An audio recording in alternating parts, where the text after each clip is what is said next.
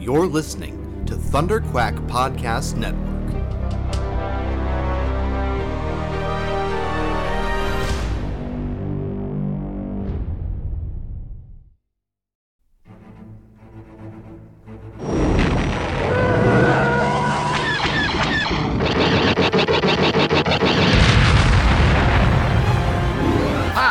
Got him!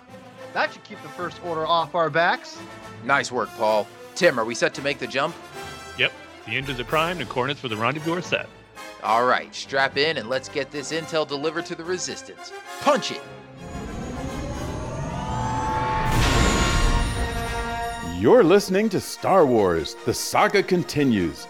Your hosts, Kyle Avery, Tim Gerasi, and Paul Herman, are scouring the HoloNet for news and bringing you all of the latest updates on the future of the Star Wars universe.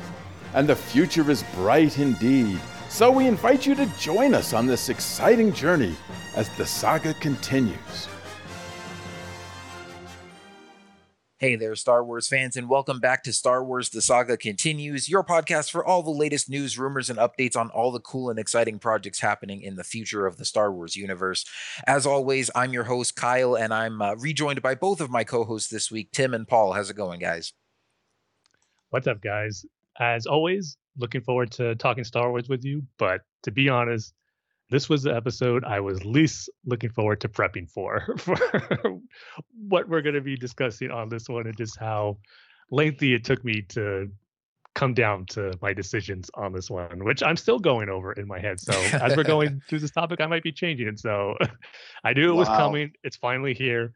But yeah, should be a fun one. But preparing for it, I was going crazy. Wow. Now it's great. It's great to be back. It's been a crazy whirlwind the last couple of weeks. And thanks everyone for putting up with me and missing out, especially to YouTube mainly, because you guys are put up with me. So thanks for letting me kind of skip out. But I'm back. I'm excited. I love rankings. I always do. I just, for some reason, I just love it because there's no right or wrong rankings. Mm-hmm. Only your rankings. And that's the thing. We're such vastly different people. We're going to have vastly different rankings. So it's going to be fascinating to see who puts what sequel trilogy at the bottom, right? Already it begins. Yeah. So we're going to be, so we'll be ranking all the films in the Skywalker saga plus the spin-offs. So 11 movies total that we'll all be ranking from last to first. Just take a couple minutes with each movie to talk about what we like about it, what we don't like, why we ranked it where it's at. We'll try to go through each one fairly quickly and not stop to like go on tangents or get into nitpicky debates over them, because otherwise we'll be here all night. But before we get into that, so Tim, we'll give you a few more minutes to finalize your list. Thank you. I need it. Just a couple housekeeping things we wanted to go over first. First of all, we kind of talked about how it seems like Star Wars news is going to be a little light this year since there's no movie coming out. Celebration got canceled. I mean, we've still got some stuff coming up. We got a new video game coming out. We've got a new season of The Mandalorian to look forward to, and supposedly, based on some rumors we talked about in our last episode, it sounds like Lucasfilm Animation has more than one project in the pipeline that we may be getting announcements about later this year. But still, it feels like we have sort of less to talk about than we normally do because there's no trailers for a new movie, no leaked set photos or anything like that. So to kind of fill the void, I put out a poll on Twitter to ask you guys what are maybe some other Star Wars related topics you'd like to hear us do episodes about. And the options were Clone Wars and Rebels episode commentary, Clone Wars and Rebels season recaps, top 5 lists with characters, lightsaber duels, etc. And then other, and I said comment below, which a lot of people picked other, and only a couple people commented on it. So like, what the heck, guys? But actually, so the last place by far was the Clone Wars and Rebels season recaps. And that was at 3.6%. Now, when I say recaps, I mean, maybe I worded that wrong because I didn't mean just like recapping the entire season and like describing everything that happens, but just sort of like, reviewing the entire season and sort of revisiting one season of the show and giving our thoughts on it. But that one came in last place with 3.6%. 25% said other, 32% said Clone Wars and Rebels episode commentaries, and then 39% said top 5 lists. And I'm like you said, Paul, I like doing rankings and listings and stuff. So we probably will do some top 5 lists in the future. Like I said, maybe top 5 characters, top 5 lightsaber duels, top 5 soundtracks, some stuff like that. So those will be fun. We also definitely will do some Clone Wars and Rebels episode commentaries as well. I know I've been talking about doing a Siege of Mandalore commentary forever, so we're definitely going to be doing that, and maybe we'll do some other episodes as well. And then for some of the other options, let's see. We got a couple of comments here on Twitter. Alan at LeboChips said the Tartakovsky Clone Wars micro series and how it does and doesn't fit in with the Filoni Clone Wars series. Which I think, yeah, I think I like that a lot. It's been a while since I've watched that series, but I really enjoy that one too. So I think that would be a fun one to revisit. So we might do that at some point. And then Jake Wade says, I'd be interested to hear what you all would say to this hypothetical situation. You're offered the chance to make one Star Wars movie and you're given full creative control over it. What kind of Star Wars film would you be making and why? Attaboy, Jake. Yeah, that's a good idea too. I feel like we've probably talked about that a little bit in the past, just in terms of like what ideas we'd like to see for Star Wars movies and stuff. But I think that would maybe be fun to dedicate an entire episode just to like pitching our own Star Wars projects, whether that be a movie or a TV series, or maybe we could do one of each. Yeah. And Kyle, then also, Kyle. Yes. No, I'm not going to skip over your idea, Paul. We will also, okay, fair enough. Also do. Yes, I will watch the Ewok films at some point. Yes! We'll do an episode about those as well. I'll do it for the people. Woo! All right. Oh, happy day. This made my month.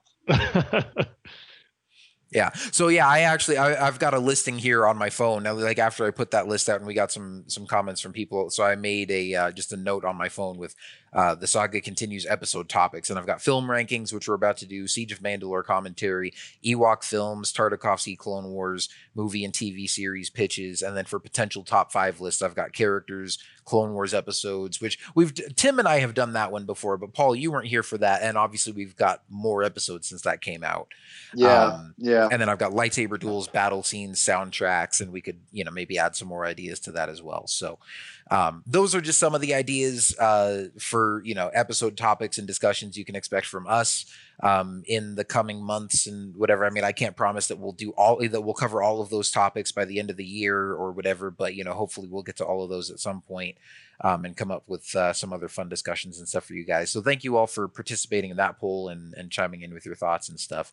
And of course, you can continue to, shoot us a tweet or an email or whatever if you have, more ideas for some kind of Star Wars discussion or topic that you'd like to see us cover. We're always open to it. And of course, we'll cover all that info for our social media and stuff at the end of the podcast, like we always do. And then quick bit of news before we jump into our rankings.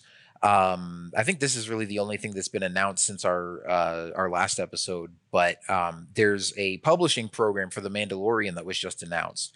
And this is going to be starting in the fall. See, it's interesting because on our last episode, Tim, we talked about Project Luminous being delayed, and you said it was probably just because of coronavirus and stuff getting shifted around. But I was also wondering if there was maybe something else coming out in the fall that they wanted to kind of make room for. And so I think that might be the case here.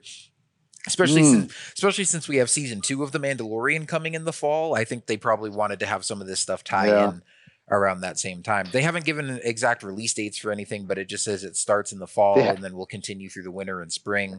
They have actually. They're coming. The art out book is on the 15th of December. Oh, okay. Or something like that. And then also, again, the comics I don't know about, but the art out book and the novel both come out on the end of or in December.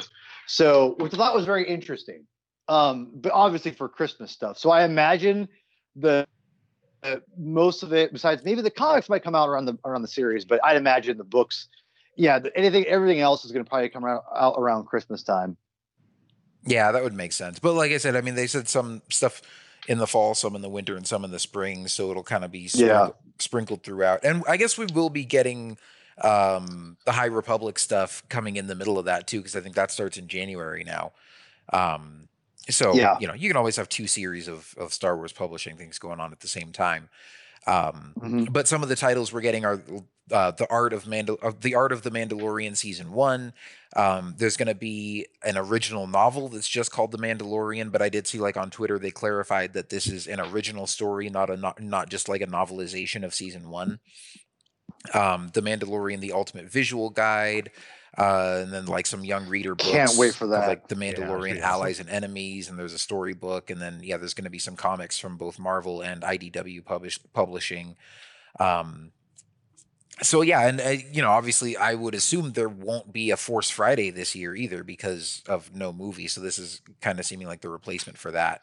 But yeah, so like like you guys were saying, like the visual guide, the art book. I'm still probably more excited for the art book than the visual guide, but I'll probably end up. Same. I'll probably end up getting both of those, and then of course the novel as well. I mean, I want to kind of find out what that story is going to be about.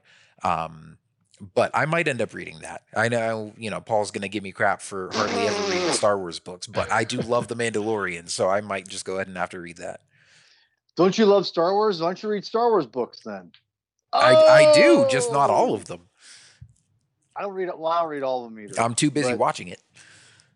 Oh, I see. There's a feature episode topic ranking the Star Wars books that Kyle has not read yet. So I love it would be a much shorter episode if we did ranking the Star Wars books that Kyle has read. If we ranked all the ones I haven't read, exactly. It's a lot more than the 11 films, I'll tell you that much. Kyle, have you read any of the Darth Bane books, by the way? I have not really actually. Quick.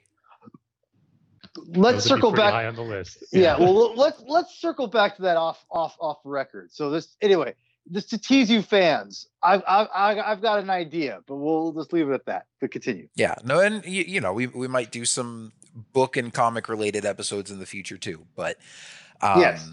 But yeah, so like I said, we don't really have any specific details about you know, plots for the novel or anything like that. Or I guess, like you said, Paul, there are some release dates that they may be released after this. I'm just looking at the first press release on StarWars.com, and there's no dates in here. But yeah.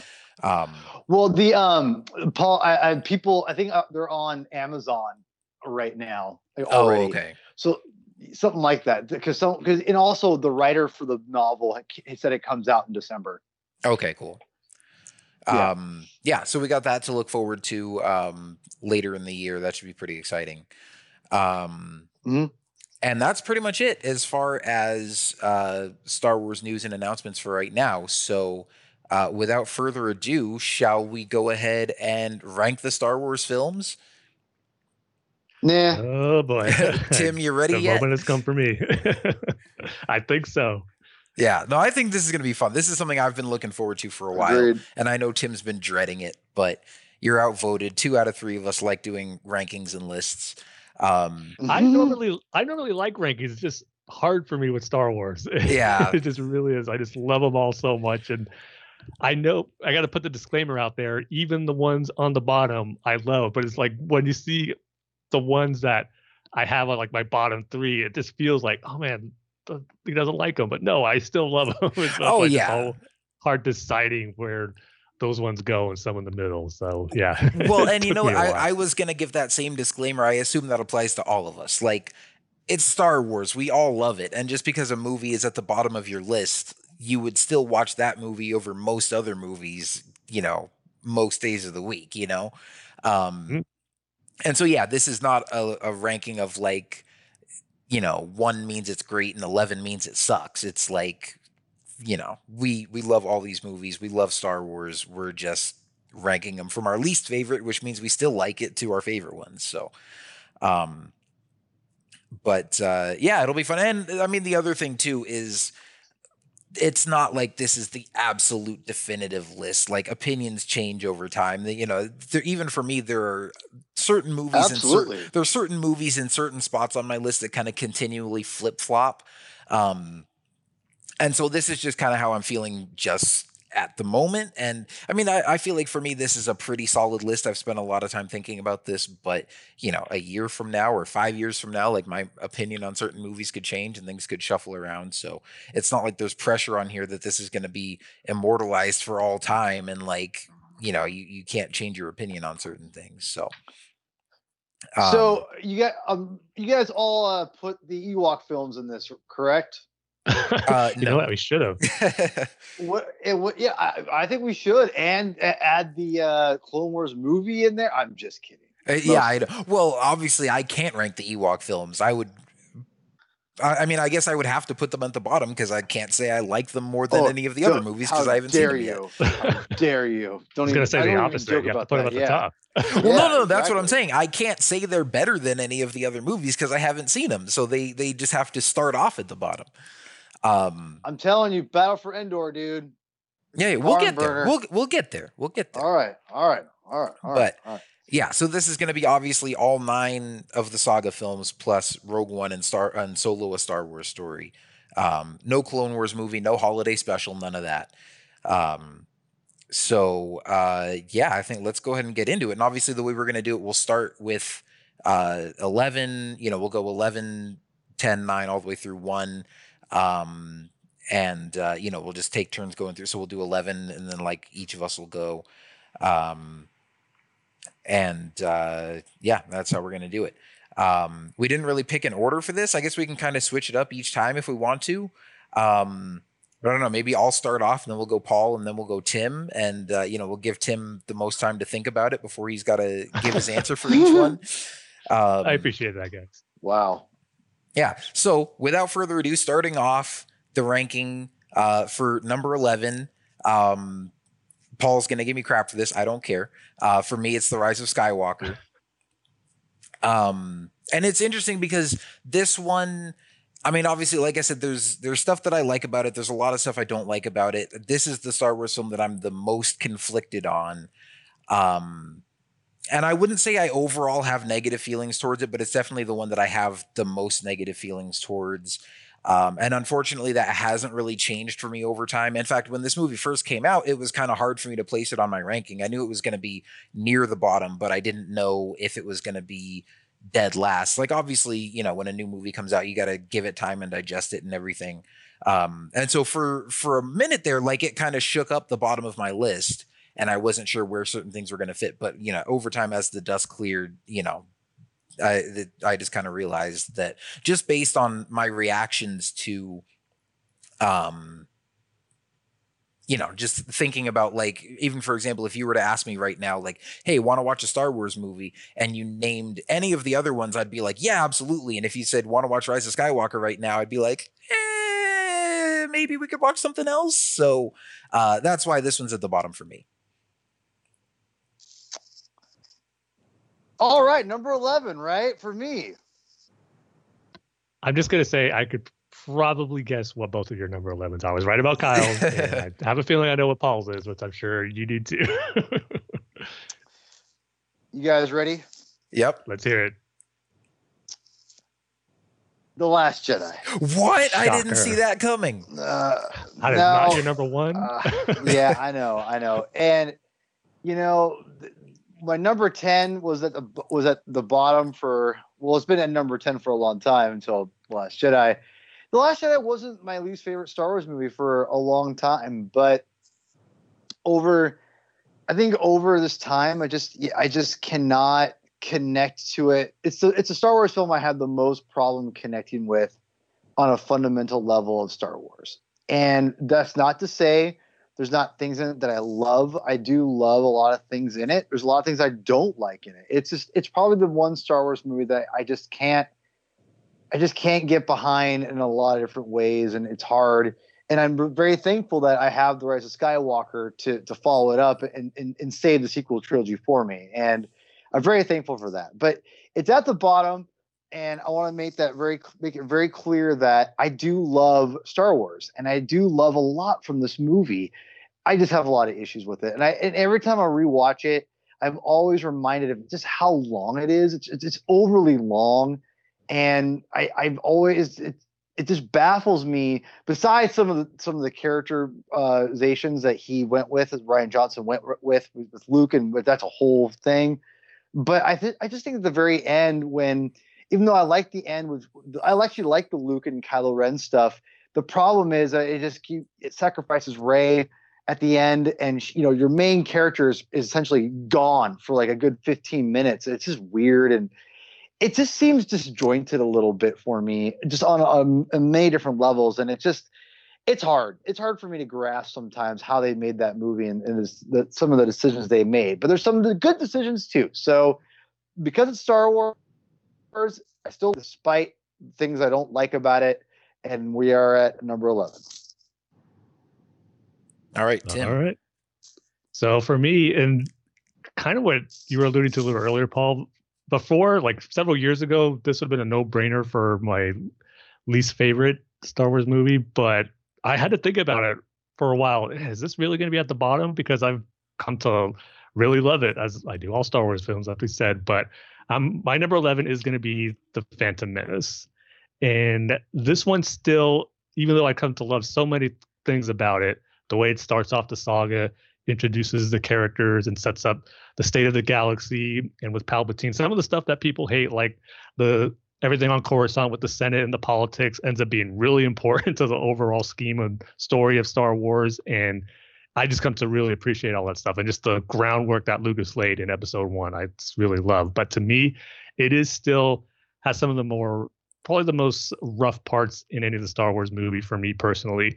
And a lot of that has to do with Jar Jar. I don't hate him like so many people do, but that final sequence with him in the Battle of Naboo, it's just a little too over the top and slapstick for a Star Wars movie for me, in my opinion. And some of the stuff that transpires there, everything being caused by accidents for Jar Jar to succeed, not the greatest stuff. And that really lowers down the climactic final action sequence for that movie. But Duel of the Fates, it is amazing and pretty much makes up for it, but still, it's something that detracts a little bit from it. And then just some of the acting with Jake Lloyd as Anakin. I don't think he's terrible in every scene, but it is noticeable where he's not great in every scene, and it does cause a little bit of distracting when you're watching it. And it is a Star Wars movie. Sad to say, maybe I shouldn't think like this, but sometimes when people ask me, where should we start with? A New Hope, because that was the first one that was released, or should we start with the beginning, was Episode 1? And I always pause and think, Episode 1's not going to be for everybody because of the stuff I mentioned, the humor with Jar Jar, and could that turn people off from the Star Wars saga and not want to continue it? And I've seen cases where that's not the case. People start with Episode 1 and they love it. But to me, I've seen other examples where people just couldn't get into it because of some of that stuff. And so it kind of pains me to say that I have to think about that in certain aspects, but that's just the way the movie is. And because of that, that's why it's ranked at number 11 at my least favorite Star Wars movie. But still, there's so much to love about it. As we're in the bottom of the list, I hope I don't sound like a broken record. Just keep saying, I love it, even though I'm saying why it's not my favorite. But that's why Phantom Menace is where it is for me. But it could change. We'll never know. But I am surprised, like I said, that I had to actually think about it for a while if it really does deserve to be at the bottom, because before, when we were just limited to 6 Star Wars movies, it was going to be the last on the list, but not so easy to decide now. Yeah, definitely. Oh, one other thing real quick before we move on to our number 10, just one other thing that I'll say about the Rise of Skywalker. This is a little side tangent, but I'm sure a lot of you out there have heard of Avatar: The Last Airbender. I recently just got into that show. It's on Netflix now. If you haven't checked it out, definitely recommend it.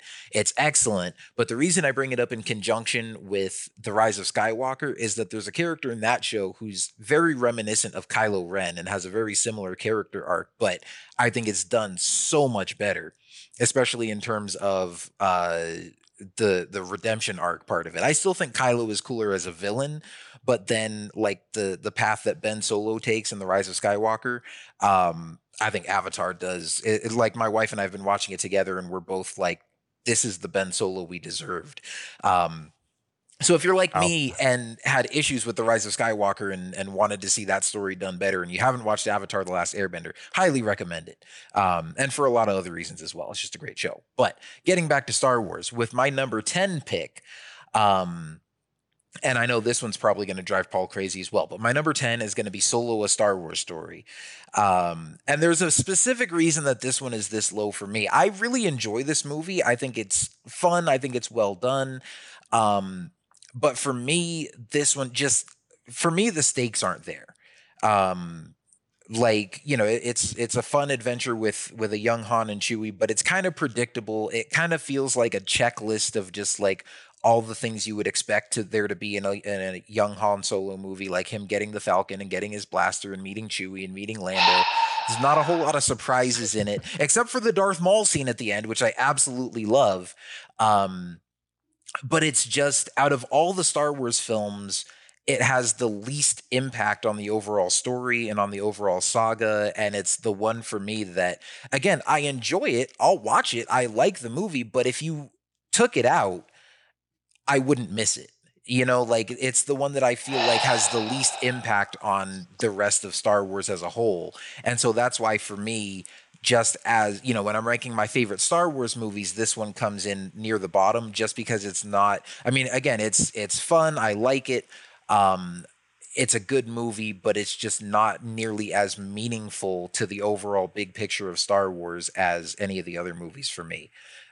This one actually for me was at the bottom for the longest time. And then, you know, but again, just with the way I feel about Rise of Skywalker, this one, it beats that one out. But Kyle, yeah, so, how can we be born on the same day and we just be the complete opposite of people? I just don't get it. I love you so much, though. Like, you are a great friend, but I baffle of how different we are in our love of Star Wars. It's so weird. Yeah, I don't know. Like I said, it's not that I don't enjoy the movie. It's just it just doesn't draw me in and doesn't, you know, have that sort of epic feel and those same stakes as the rest of the movies do for me. So that's my number 10 pick. But Paul, since we're so different, what would you put in that spot?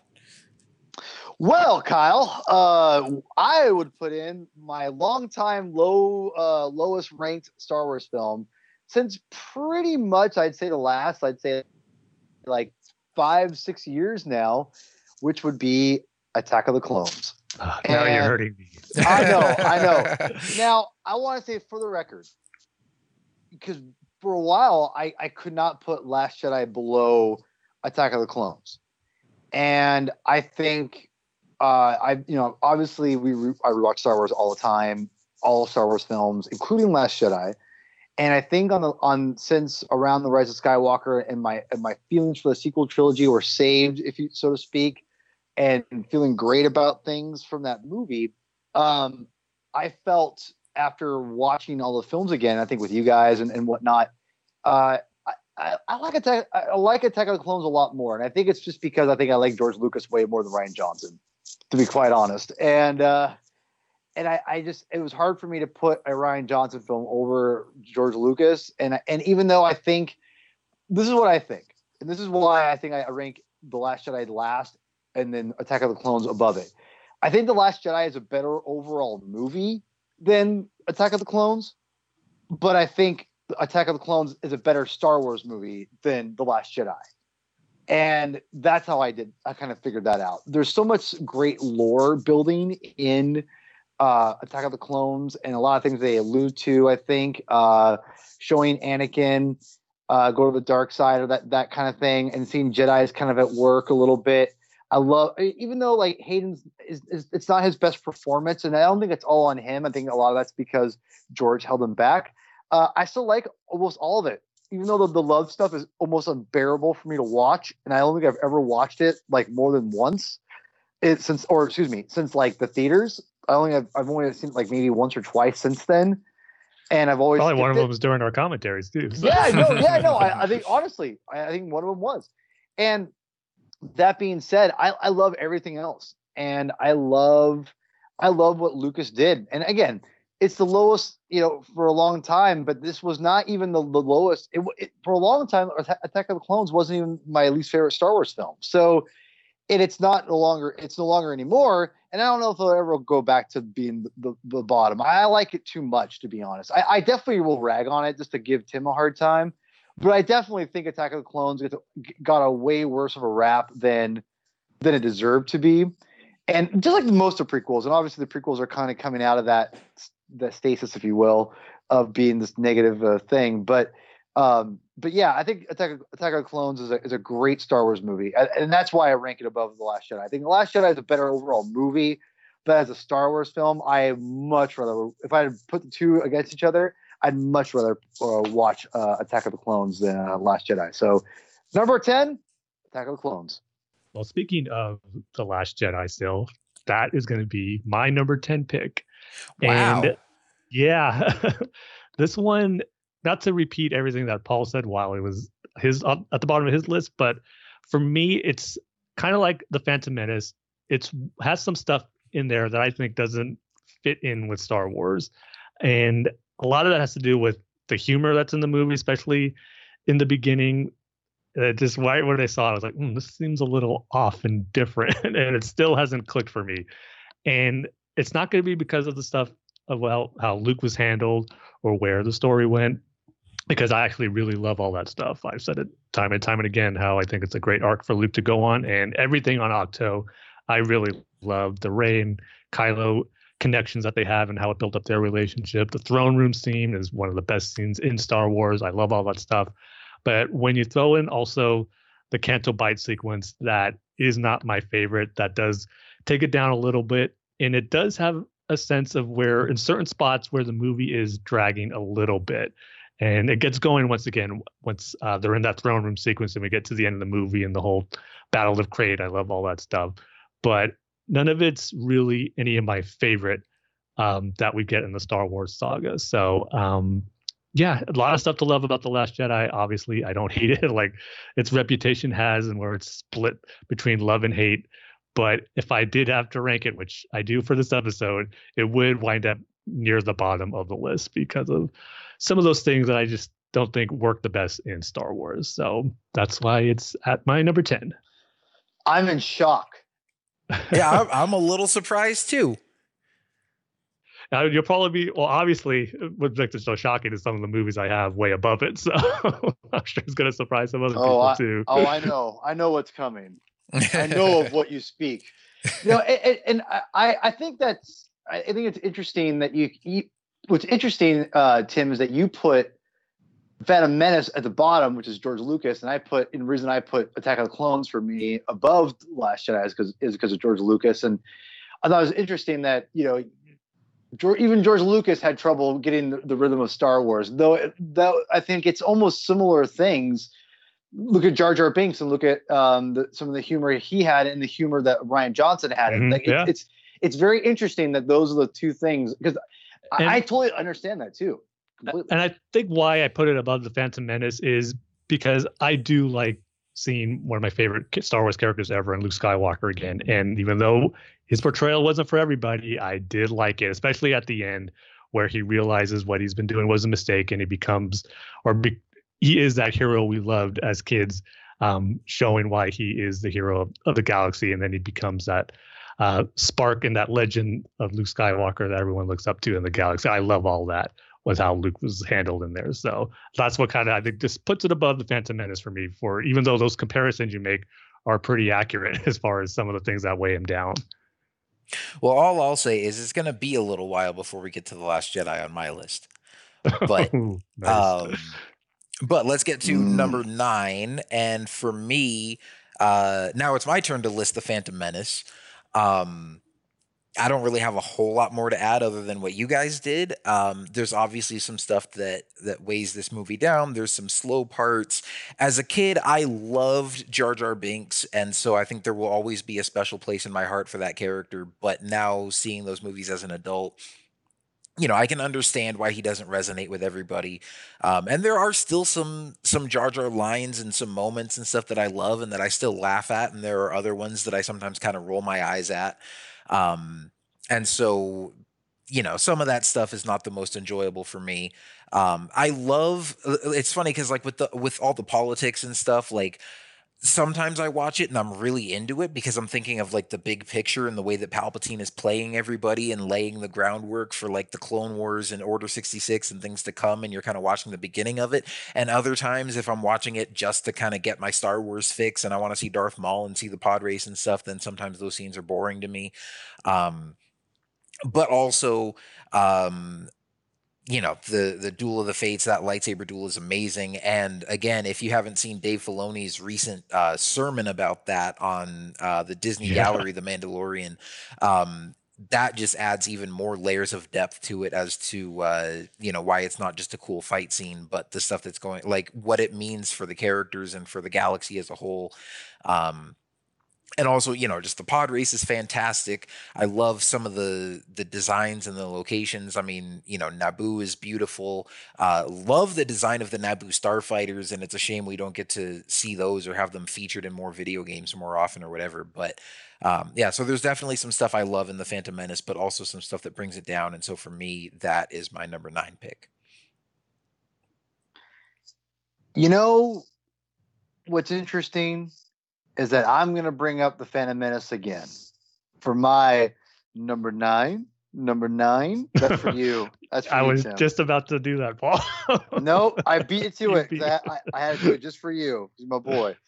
The Phantom Menace is one of those films that I had a hard time coming to grips with. And maybe The Last Jedi will be a lot like the Phantom Menace. But I will say right now that it was hard for me to ever really get behind the Phantom Menace and Attack of the Clones. And it wasn't until the third film of the prequel trilogy that really helped me bring everything together, which will be a theme coming up later. But that being said, I've really grown to love the Phantom Menace even more. And that used to be the bottom one of all the Star Wars films before the sequel trilogy had come out and everything. I'd say right around 2013, 12-ish, I started changing my mind as I kept watching Star Wars. I started watching Star Wars even more frequently than I usually did, in my life. And I just really grew to appreciate what George was going for, and also how well it's aged, to be quite honest. Yeah, Jake Lloyd's acting is not great, and Jar Jar is definitely aimed at a younger audience, and it's a little annoying at times. That being said, I'm really impressed that what we've gotten with Phantom Menace, because when I watch it, it just holds up. And I actually really appreciate now how serious, like, even though it's over convoluted and it's a little over the top with its politics and whatnot, I actually really appreciate that now. And I think it's interesting that like George didn't try to downplay this really complex story to kids and said, you know what, I'm going to treat it as kids as equals here. Or, everyone's on an equal playing field. And I really like that idea. So families can try to explain, to their kids what's going on, even though they probably didn't understand what was going on either. But I appreciate it. It's a complex thing. And I think it's cool that kids George tried to give us a complex idea. And even though it was criticized for it, and maybe wasn't executed the best way, it's just different. And I've really grown to think it's aged really, really well, to be quite honest. And I think it's aged better than Attack of the Clones. I think it's a great, great Star Wars movie. I really do. And I honestly, if I didn't have an emotional attachment to the films before it, it would be probably a little bit higher, to be quite honest. But I do, and therefore it's lower. But yeah, this movie used to be the lowest one. Now it's gone up. So I think that should say something for how I feel about the movie itself. So Phantom Menace number 9, but that's really just because what's before it. So yeah, I think the Phantom Menace is a fantastic Star Wars movie. Yeah, and I want to echo what you said too, just about how well it's aged, especially in terms of the visuals. I mean, this was the last Star Wars movie that was shot on film, and it still looks. Or I guess the last of George Lucas's movies. I know they went back to shooting on film for the sequel trilogy, but obviously episodes 2 and 3 were all digital. But episode 1 they still shot on film with a lot of practical locations and a lot of miniatures and stuff like that, and it all still looks really good. And you watch it now, and like a lot of even like the CG and stuff like holds up really well for a movie made in 1999. And I posted this on Twitter the other day. People were kind of reposting this thread talking about, somebody said like name one or like say something nice about the Star Wars prequels or whatever. And obviously I could say 100 nice things about each of the Star Wars prequels. But I was in the mood to highlight the pod race. And I said, with all the Fast and the Furious movies and stuff that have come out over the past decade or however long they've been making those, they still haven't made anything that looks cooler than the Boonta Eve pod race. And I doubt they ever will. Yeah, like, and I'm not saying that to dog on those movies either. I mean, they're just kind of popcorn, summer blockbusters, but I enjoy those movies. I like the race scenes and stuff in there, but the pod race and some of the stuff in Phantom Menace still holds up really well for a movie that's over 20 years old. I'll call them what they are. I think they're terrible. Yeah. I mean, I think I've seen each of those movies once. Like I'll go see them in the theater. It's a fun thrill ride, but it's not like I've got them all on Blu-ray or anything like that. But anyway, so Tim, what's your number 9 pick? My number 9, it kind of actually surprises me that it's this low on the list because I do love it, but it is going to be Solo, a Star Wars story. And there's more Why? things. Vindication. Even as I'm ranking it, I'm thinking, why is it this low? But I think it's just because how much more I love the other movies after it, because I really don't have too much negative things to say about it. I mean, I really love what it did, showing us the origins upon how he met Chewie, how he got the Falcon. And even though you were saying, Kyle, how it is like they were checking off boxes, we kind of always knew that going in, but how they handled it, I really dug it. Seeing Han and Chewie pilot the Falcon for the first time is one of my favorite Star Wars moments. It's just so good. And the fact that it is in the Kessel Run, I think adds a little bit to that as we're seeing that classic story be told finally and just all that was involved with it. So I really love Solo for what they did and giving us those moments that we've heard so much about, whether it was in EU Legends lore or even in the new canon, kind of giving hints to certain things. So I thought they did a great job with that. Even introducing some new characters like Kira and Beckett, I thought were great in it too. Throwing the Darth Maul surprise at the end, adding this whole new layer to the story that you want to see explore more, and having a cool adversary like Enfys Nest throughout the movie, but find out she's actually is part of the rebellion or the a rebel cell at the time. And all this cool layers they add to the movie that I wasn't even expecting going into it was just fantastic. So I love Solo. There's just more Star Wars movies and stories that I love even more than that. So that's why it's at number 9, even though really there's not too many bad things I could say about it. Yeah. No, and obviously that's just the nature of this. Something's going to end up at the bottom. And again, I mean, even for me, like I think I have maybe a few more nitpicks with Solo than you do. But like I said, for me, the reason it was so low on my list is really just at the end of the day, I like everything else more. But moving on to the number 8 pick, I'm sure, it's probably going to be another hour before Paul brings up Solo. Wow. Which is totally fine. I like that I like that all of our lists are so different. And I got to say, I'm loving Tim's list because obviously I know it's unpredictable. Yeah, like I know mine, and I'm like a lot of Paul's. I'm like I kind of have an idea where he ranks stuff, but yeah, with Tim's, I'm like I have no idea what he's going to say next. All I know is that Tim's going to have Attack of the Clones ranked way higher than the rest of us. Well, yeah, that's and speaking of which, that's coming in at number 8 for me is Attack of the Clones. This is I'm glad it is that high though at yours. Well, see, this is one of those instances for me where Attack of the Clones and Phantom Menace flip flop all the time on my list. I included for right now, I'm putting Attack of the Clones ahead of Phantom Menace because I think Attack of the Clones has a more interesting plot. But also, I think the biggest flaws with the movie are obviously the performances and the dialogue, especially the romantic stuff with Anakin and Padme. And then also, I feel like this is the film that has probably aged the worst in terms of the visuals and the effects and stuff. I remember, obviously a lot of people would criticize it and say, oh, there's too much green screen and there's too much CGI and it doesn't look that good and whatever. And growing up as a kid and watching it on VHS and then watching it on DVD, I'm like, I think this looks fantastic. The first time I ever watched Attack of the Clones on Blu-ray, I was kind of like, ugh. Dexter Jetster looks like a 4-armed pile of poop.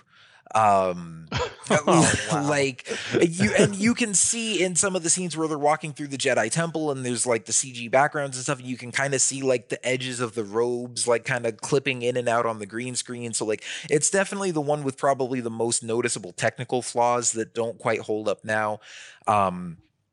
But I think the story is fun and interesting. And it's just got some great Star Wars moments. I mean, the seismic charges going off in the asteroid field, the Battle of Geonosis, even like the beginning, like the speeder chase on Coruscant. Um, and then obviously the origins of the clone army and the mystery of like Cypher Dyas and all that kind of stuff. It just introduces a lot of stuff that then propels us into the Clone Wars, into Revenge of the Sith, and obviously that's some of my favorite material in all of Star Wars. So even though this movie has some shortcomings, and that's why it's, you know, ranked this low on my list, there's a lot to love about it as well. And, you know, of course, it's the first time we get to see Yoda in action with a lightsaber, and that was fun. And I'll never forget being in the theater. And I mean, it felt like being at a football game. That was probably the first theater experience I ever had where people were cheering that loudly. I mean, now you go see a Marvel movie, and that's, it's kind of par for the course every summer when the next Avengers movie comes out. But, you know, I mean, people were like chanting Yoda, Yoda, like, you know, it was a sports event or something like that. So that was a lot of fun. Just a lot of cool moments in that movie. So, yeah, that's my number 8 is Attack of the Clones. Well, this is where it gets kind of interesting. And I don't, it's hard for me to explain number 8 without revealing number 7 completely. But I'll do the best I can here. Number 8 for me is going to have to be The Force Awakens. And to be honest, I had The Force Awakens a lot higher. And I debated if I should put The Force Awakens below The Phantom Menace. Or excuse me, I put The Phantom Menace above The Force Awakens. And that was really hard for me. And I had The Force Awakens a lot higher for a long time. And I think The Force Awakens is a great Star Wars movie. I've always gone on record saying that The Force Awakens, the first half of that Force Awakens film is just some of my favorite Star Wars ever. And it is beautifully crafted Star Wars that I think it fits perfectly with George Lucas and just, you know, introducing the world back to Star Wars. And even though the reason why it's a little bit lower, and it also features my favorite character, one of my favorite characters in Star Wars, and Kylo Ren.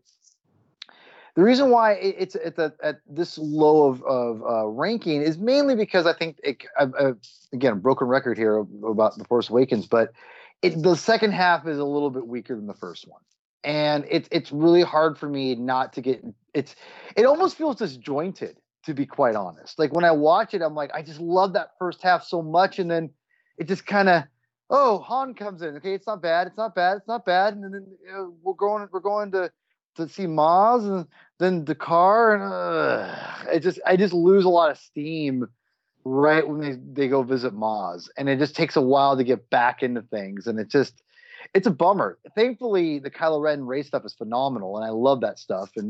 And that's what essentially saves that movie for me. But it's hard for me to kind of get into that after loving that first half so much to get back into the second half. But that being said, The Force Awakens is a beautifully shot film. You know, I think it's great. I think JJ did a great job with Lawrence Kasdan.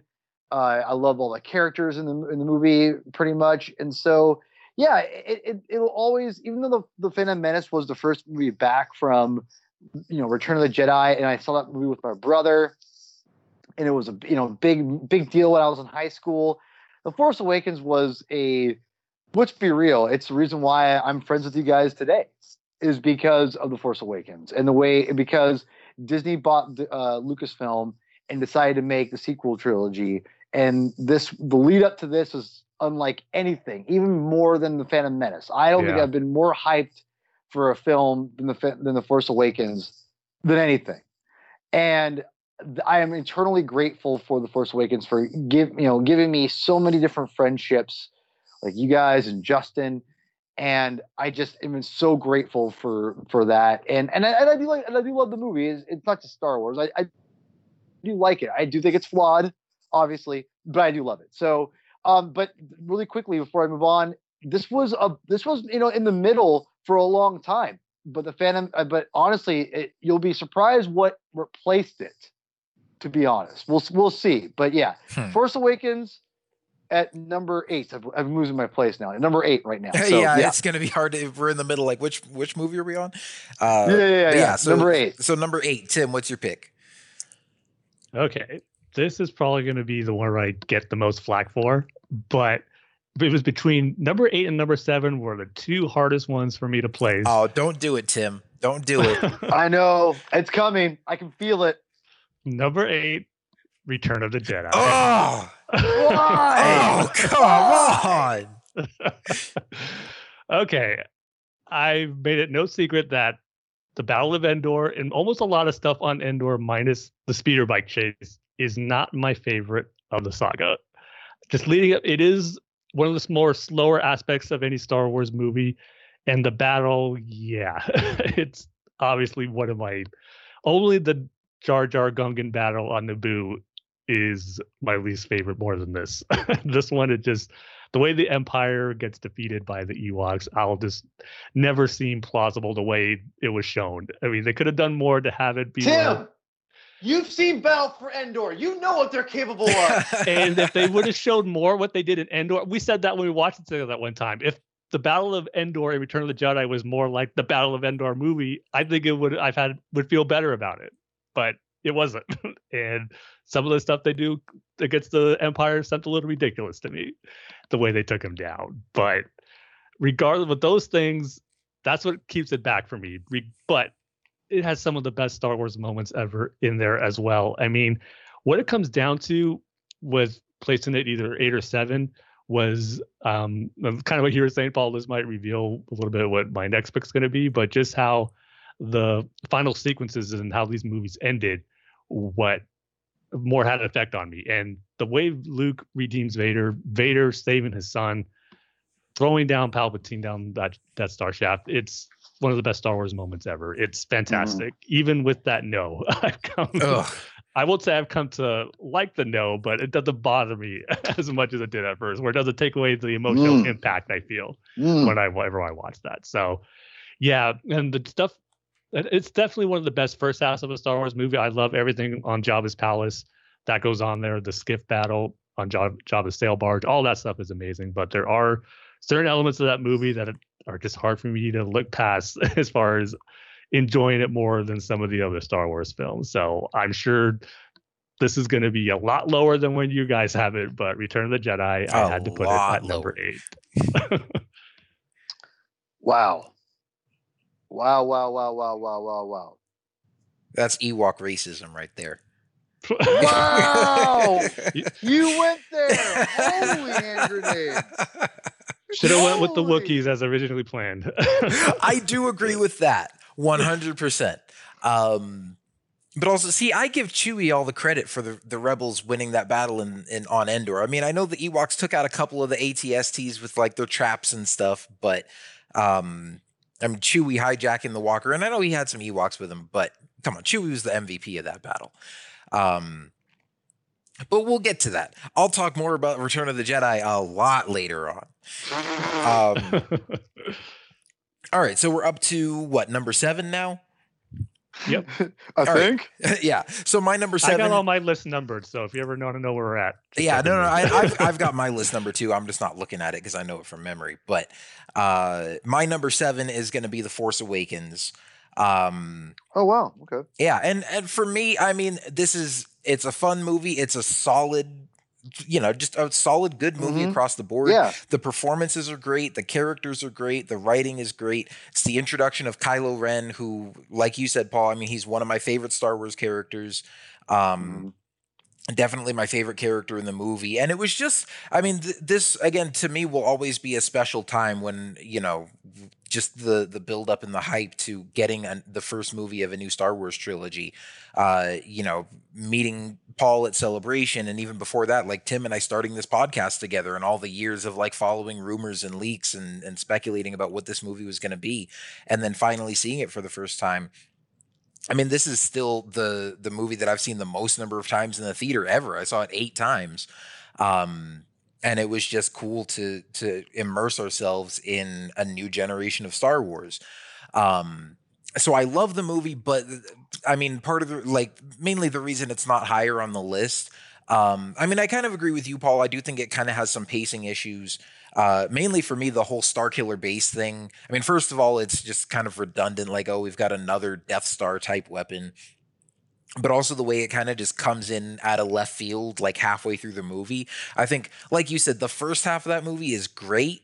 And Yeah. then once Starkiller Base comes in, it's just kind of like, oh, okay, I guess we got to blow up the Death Star again. Like the plan was to, they were trying to get BB-8 to the Resistance, and they do that halfway through the movie. But it's like, oh, but we can't go look for Luke yet because first Death Star 2.0 or 3.0 or whatever it is. And really, my biggest issue with and it started with The Force Awakens, and it's kind of become my biggest issue with the sequel trilogy in general, is just the lack of originality. And I feel like they relied too heavily on nostalgia with the TIE fighters and the X-Wings and the Stormtroopers. And I mean, I love seeing the original trilogy characters again and bringing back Han and Leia. And obviously, I wish we had seen more of Luke in this movie.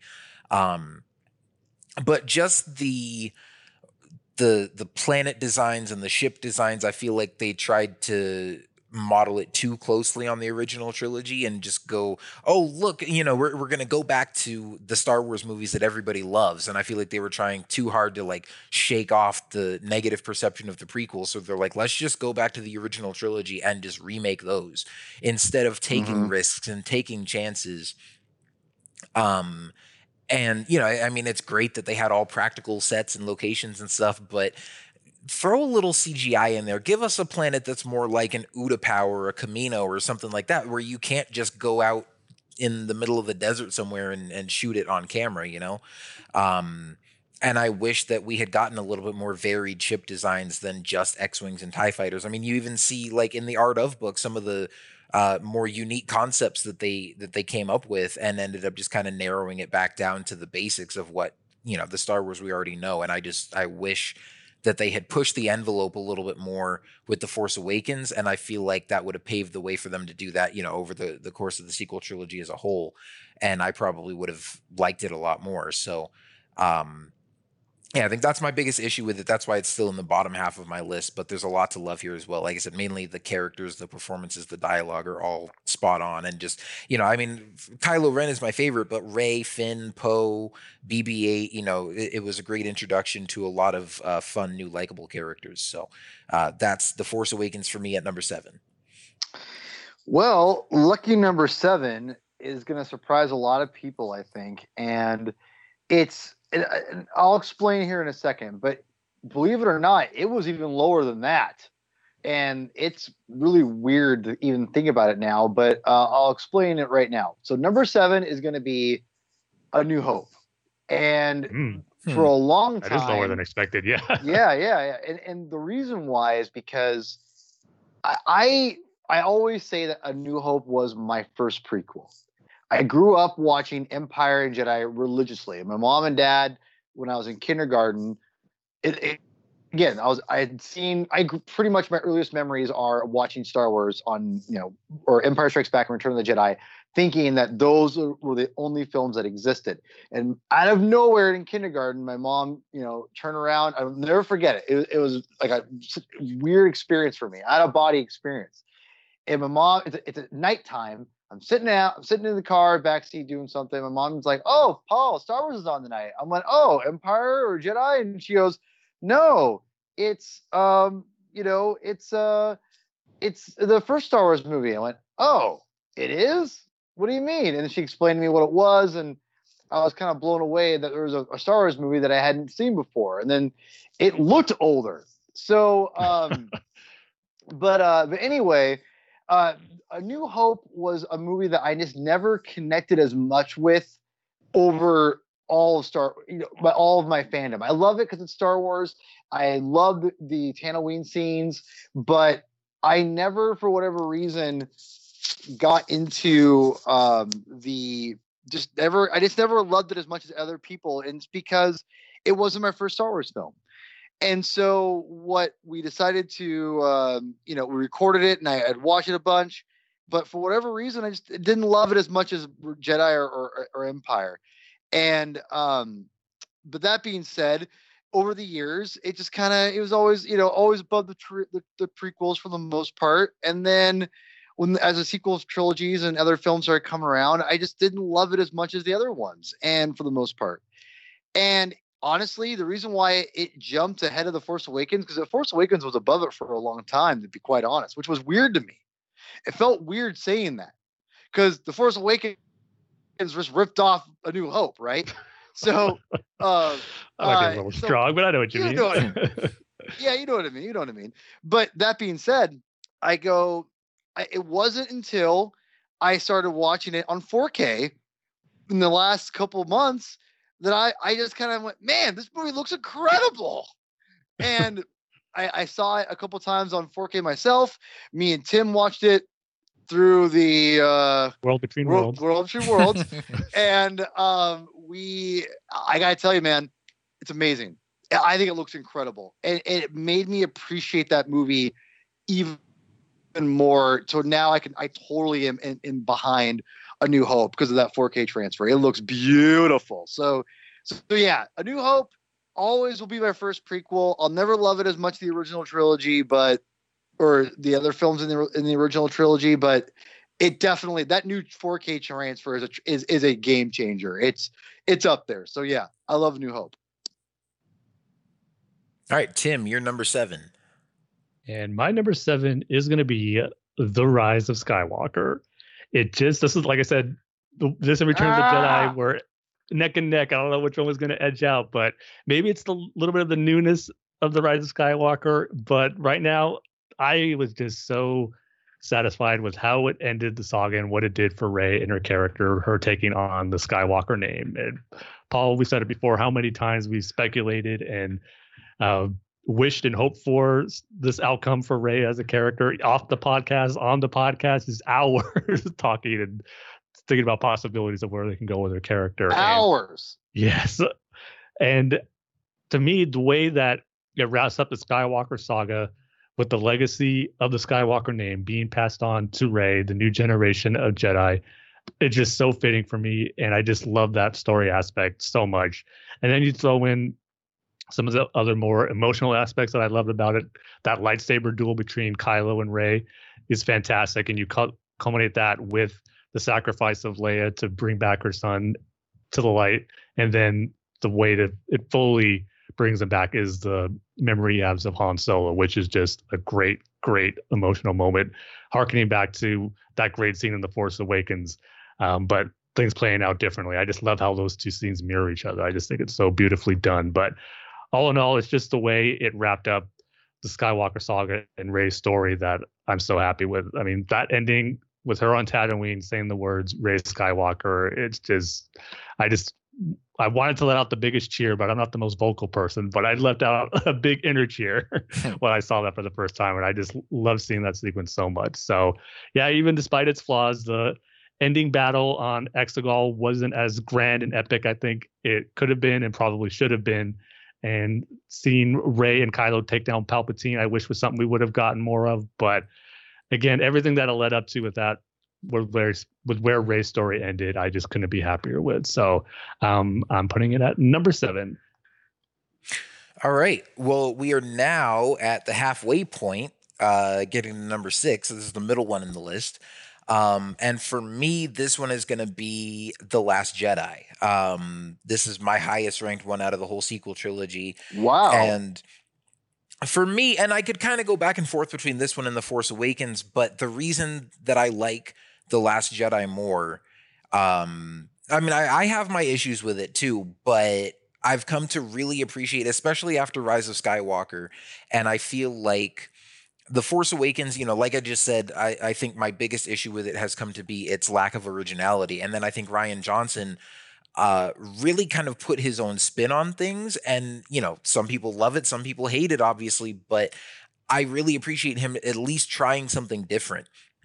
But I also feel like this movie even just has its own kind of aesthetic. I mean, the cinematography is beautiful, but it just has like a slightly different feel where it doesn't feel exactly like you're used to from Star Wars. But I remember watching that in the theater and I'm about halfway through the movie and I'm like, this feels different. I don't know if I like it or not. And then I realized no, I'm feeling that way because The Force Awakens was so similar, but the Last Jedi is more in line with what I was expecting from a new Star Wars trilogy not made by George Lucas to begin with.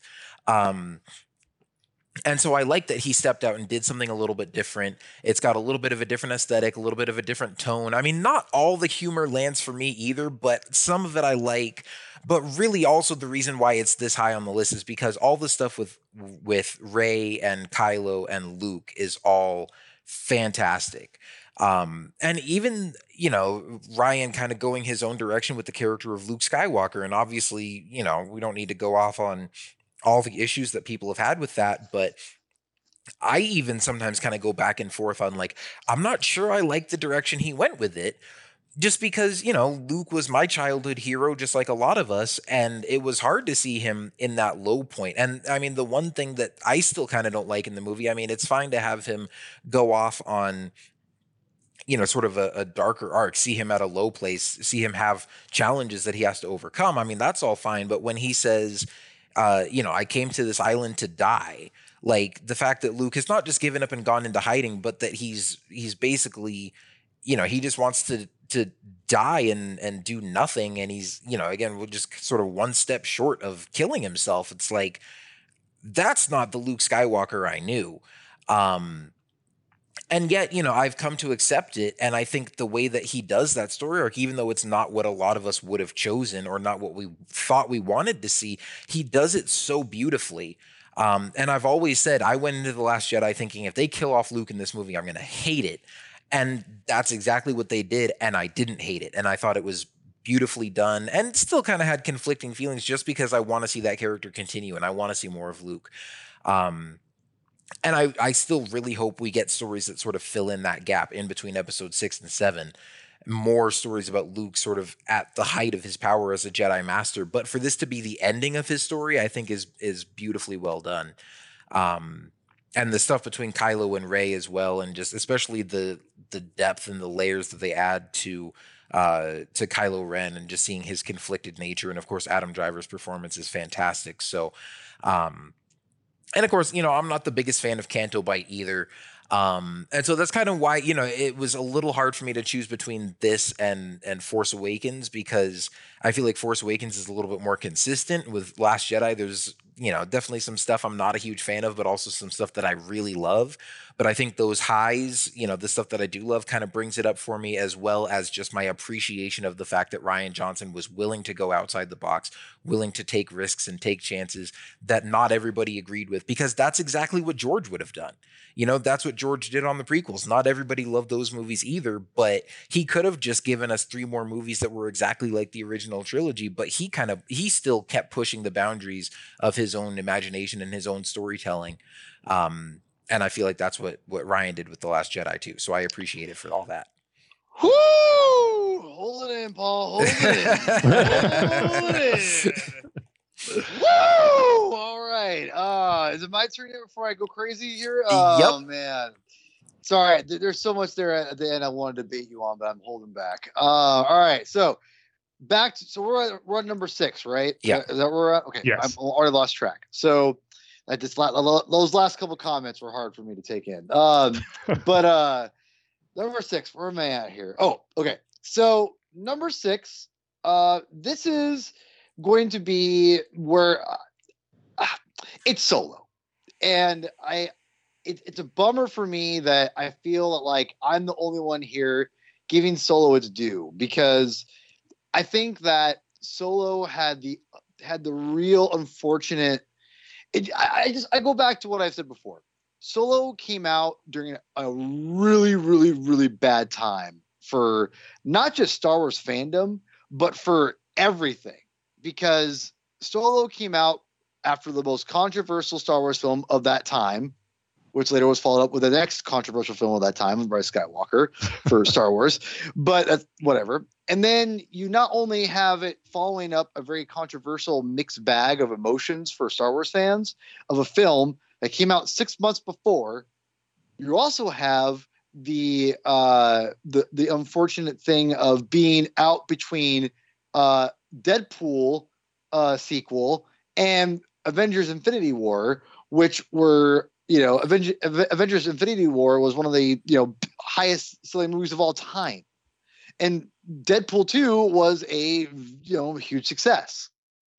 So I really feel that people just were not ready to see a Star Wars movie at that time. And it's unfortunate because I think Solo is a really phenomenal Star Wars film. I really do. And to be honest, if I'm being completely honest too, and I think you guys will all agree with this, it would have been a perfect Disney Plus movie or TV series. And I still think it would have been much better as a series.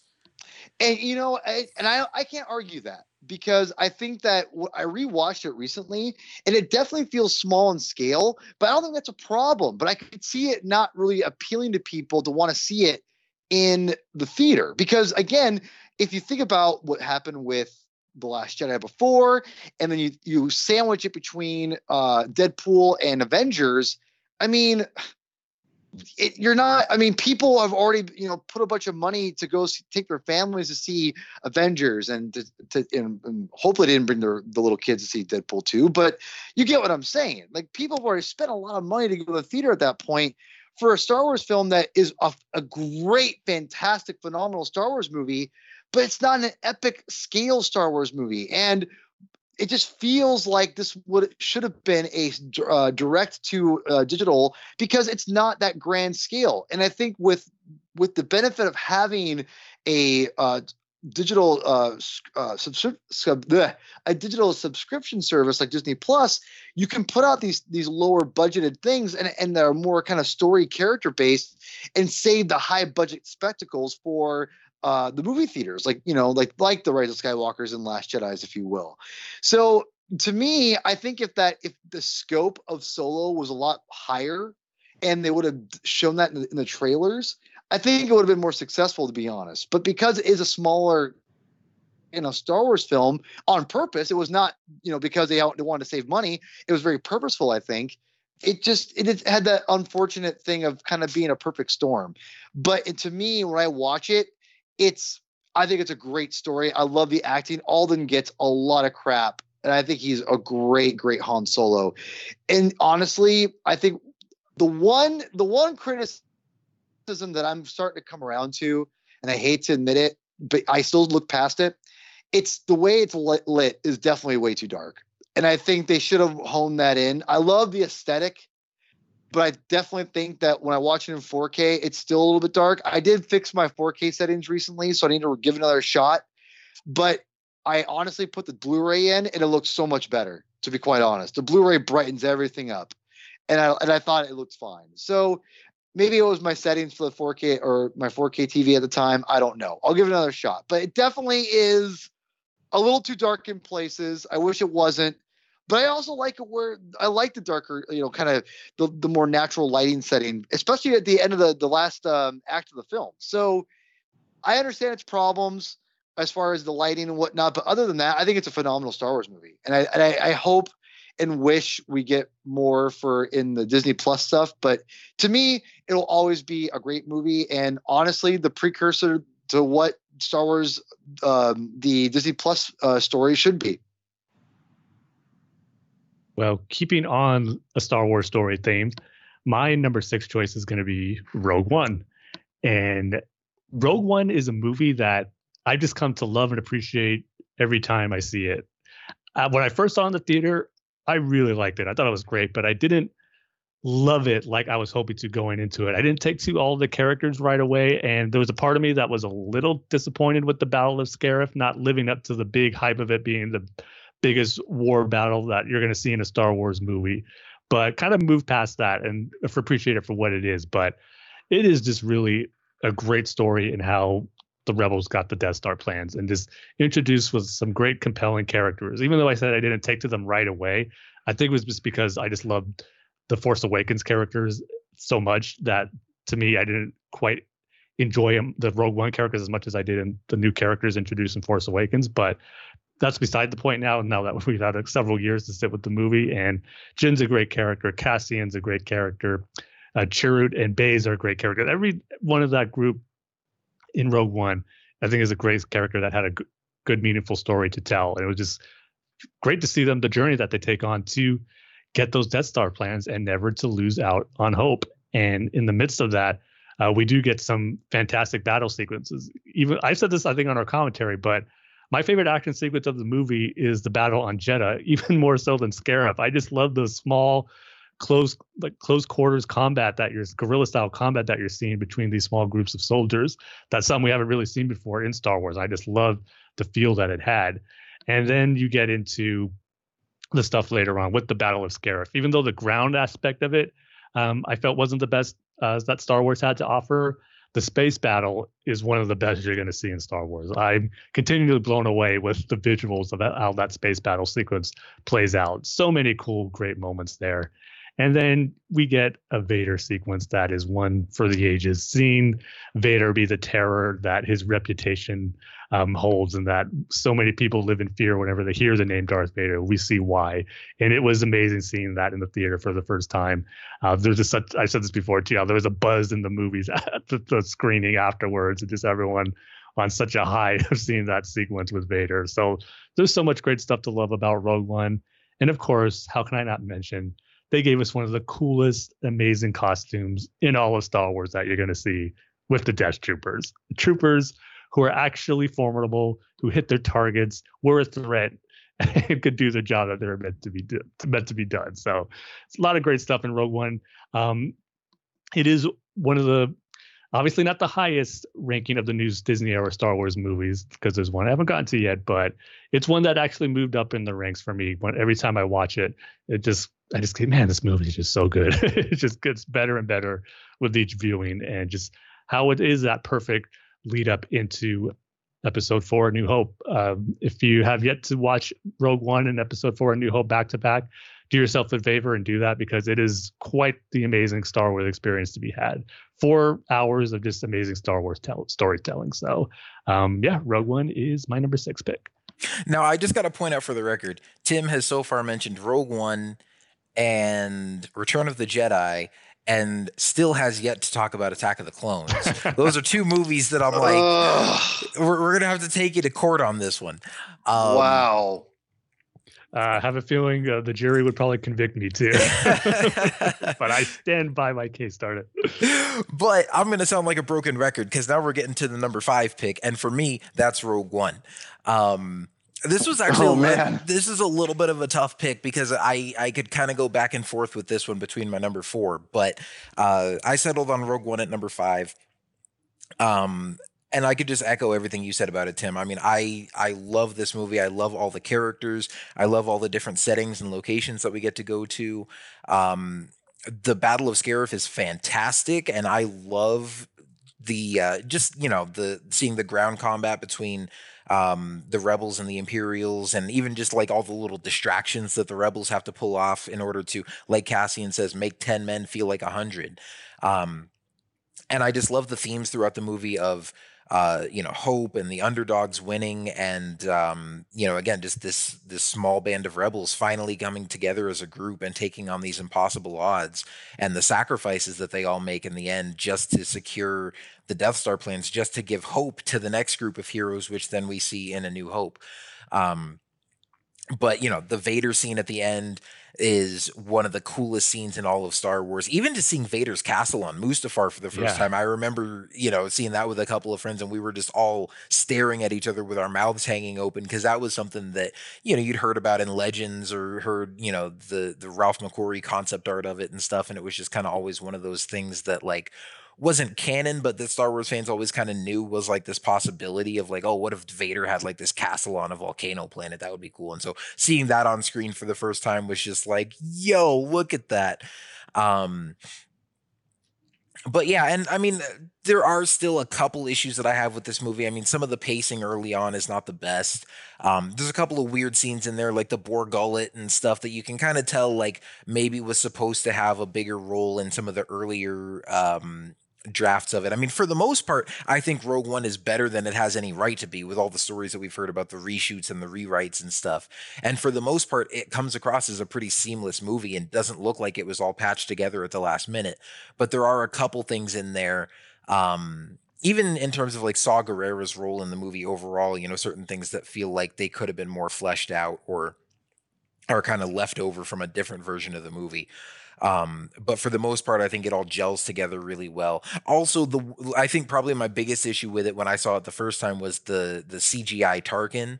And that doesn't bug me as much as it used to, but I think it still sticks out a little bit. I think it's a great performance, and it's like it's as close as they could get to having Peter Cushing come back and play. You know, obviously he's no longer with us, but it is still a little bit distracting. So those are, you know, just kind of a couple minor nitpicks with it. But I love the characters. I love the story. I love just the themes of, you know, of hope and of the little guys triumphing against all odds. And some of the little Easter eggs in there too, getting to see the Ghost and Chopper and stuff like that is really fun. And then, yeah, just that Battle of Scarif. The last third of that movie is fantastic. And not just the battle on the ground, but of course the space battle as well. Not quite my favorite space battle in all of Star Wars. And I was really hoping that with this new era of Disney films and just with the modern technology and the CGI and stuff that we would get a space battle in one of these movies that would become my new favorite space battle in all of Star Wars. And they didn't quite reach that height, but the Battle of Scarif came the closest out of all of them. I'd say it's probably my second favorite. And even the way with that they worked in the little cameos of like Red Leader and Gold Leader from A New Hope is pretty cool. So just lots to love in that movie. And lots of cool little Easter eggs and stuff, but it's not all just fan service. I think it's also, you know, it stands on its own with its own characters and its own story. But I also think it does nostalgia better than the sequel trilogy does. I mean, I actually think that Rogue One should have come out first. Before The Force Awakens, because with The Force Awakens they wanted to, I mean, JJ and Kathleen Kennedy have even said they felt like they needed to remind the audience of what Star Wars is all about, and you know, had it feel very much like the original trilogy, and like I said, went back to the X-Wings and the TIE fighters and the Stormtroopers and stuff. Well, Rogue One did that, and it doesn't feel like pandering fan service. It just feels like it makes perfect sense because that's when the story is set. And then you still have new designs like the U-Wings and the TIE Striker and the Death Trooper that feel more unique than some things in the sequel trilogy do. So I think they should have come out with Rogue One first, gotten the original trilogy nostalgia out of the way, and then pushed the envelope more and tried some new things with The Force Awakens and the sequel trilogy. And unfortunately, that's not the case. But yeah, that's just another aspect of Rogue One that I really love. I think it nails the nostalgia and the fan service. But makes it just feel naturally like part of the story and not like it's trying to beat you over the head with it. So I love Rogue One. That's my number 5 pick. Paul, what about you?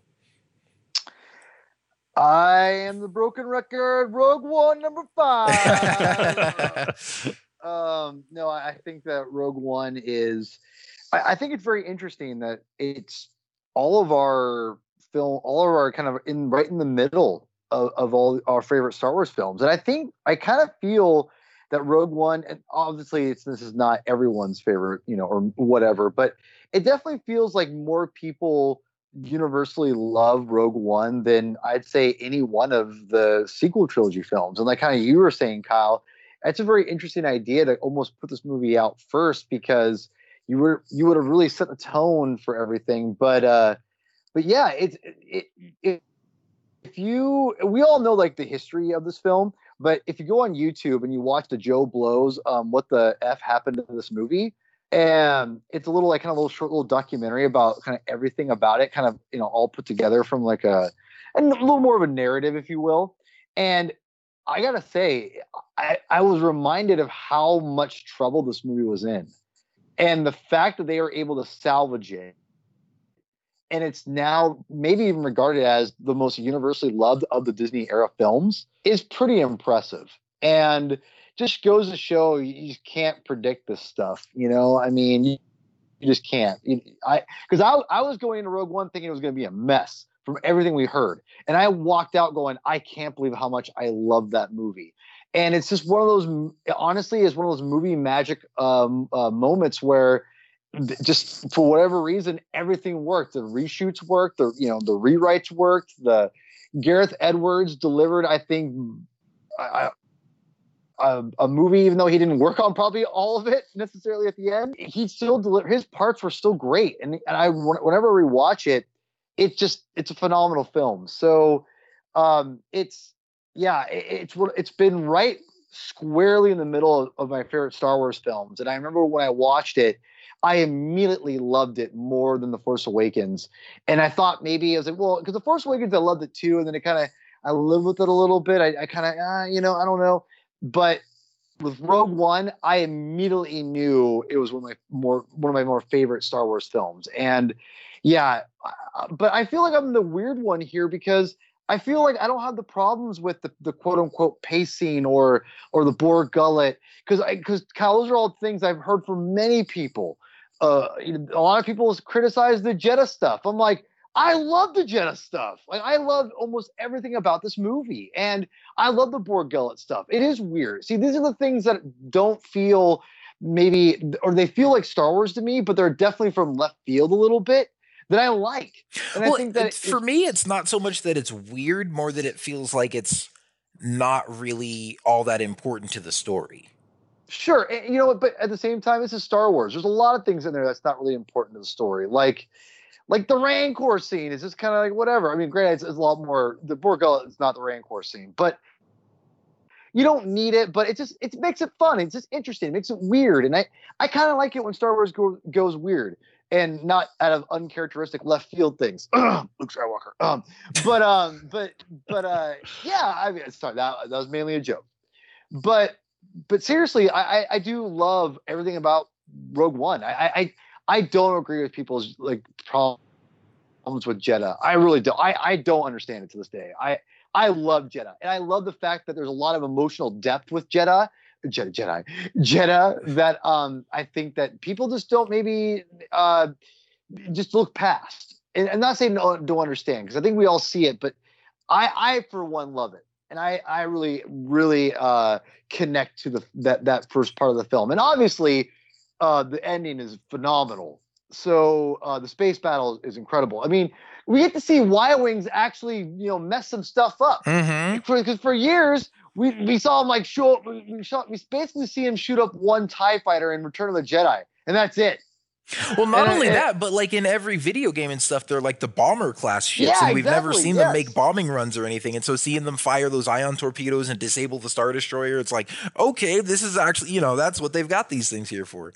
Yeah, and that was one thing I laughed out loud. I remember, Kyle, was the bombing. I mean, they finally did what the video games have always said they were, the bombers. Okay, cool. So it was great. I think Rogue One will go down as probably one of the best Star Wars films. That to this day, for not the hardcore fan base like us, but just the normies, if you will, a lot of those people, they tend to love Rogue One the most out of all the new Disney films. But yeah, Rogue One is just, I think, it really is a phenomenal Star Wars film. I think it obviously relies heavily on nostalgia and more even than I'd say The Force Awakens or any other sequel trilogy film. But you know what? It has to, because we're at a time period.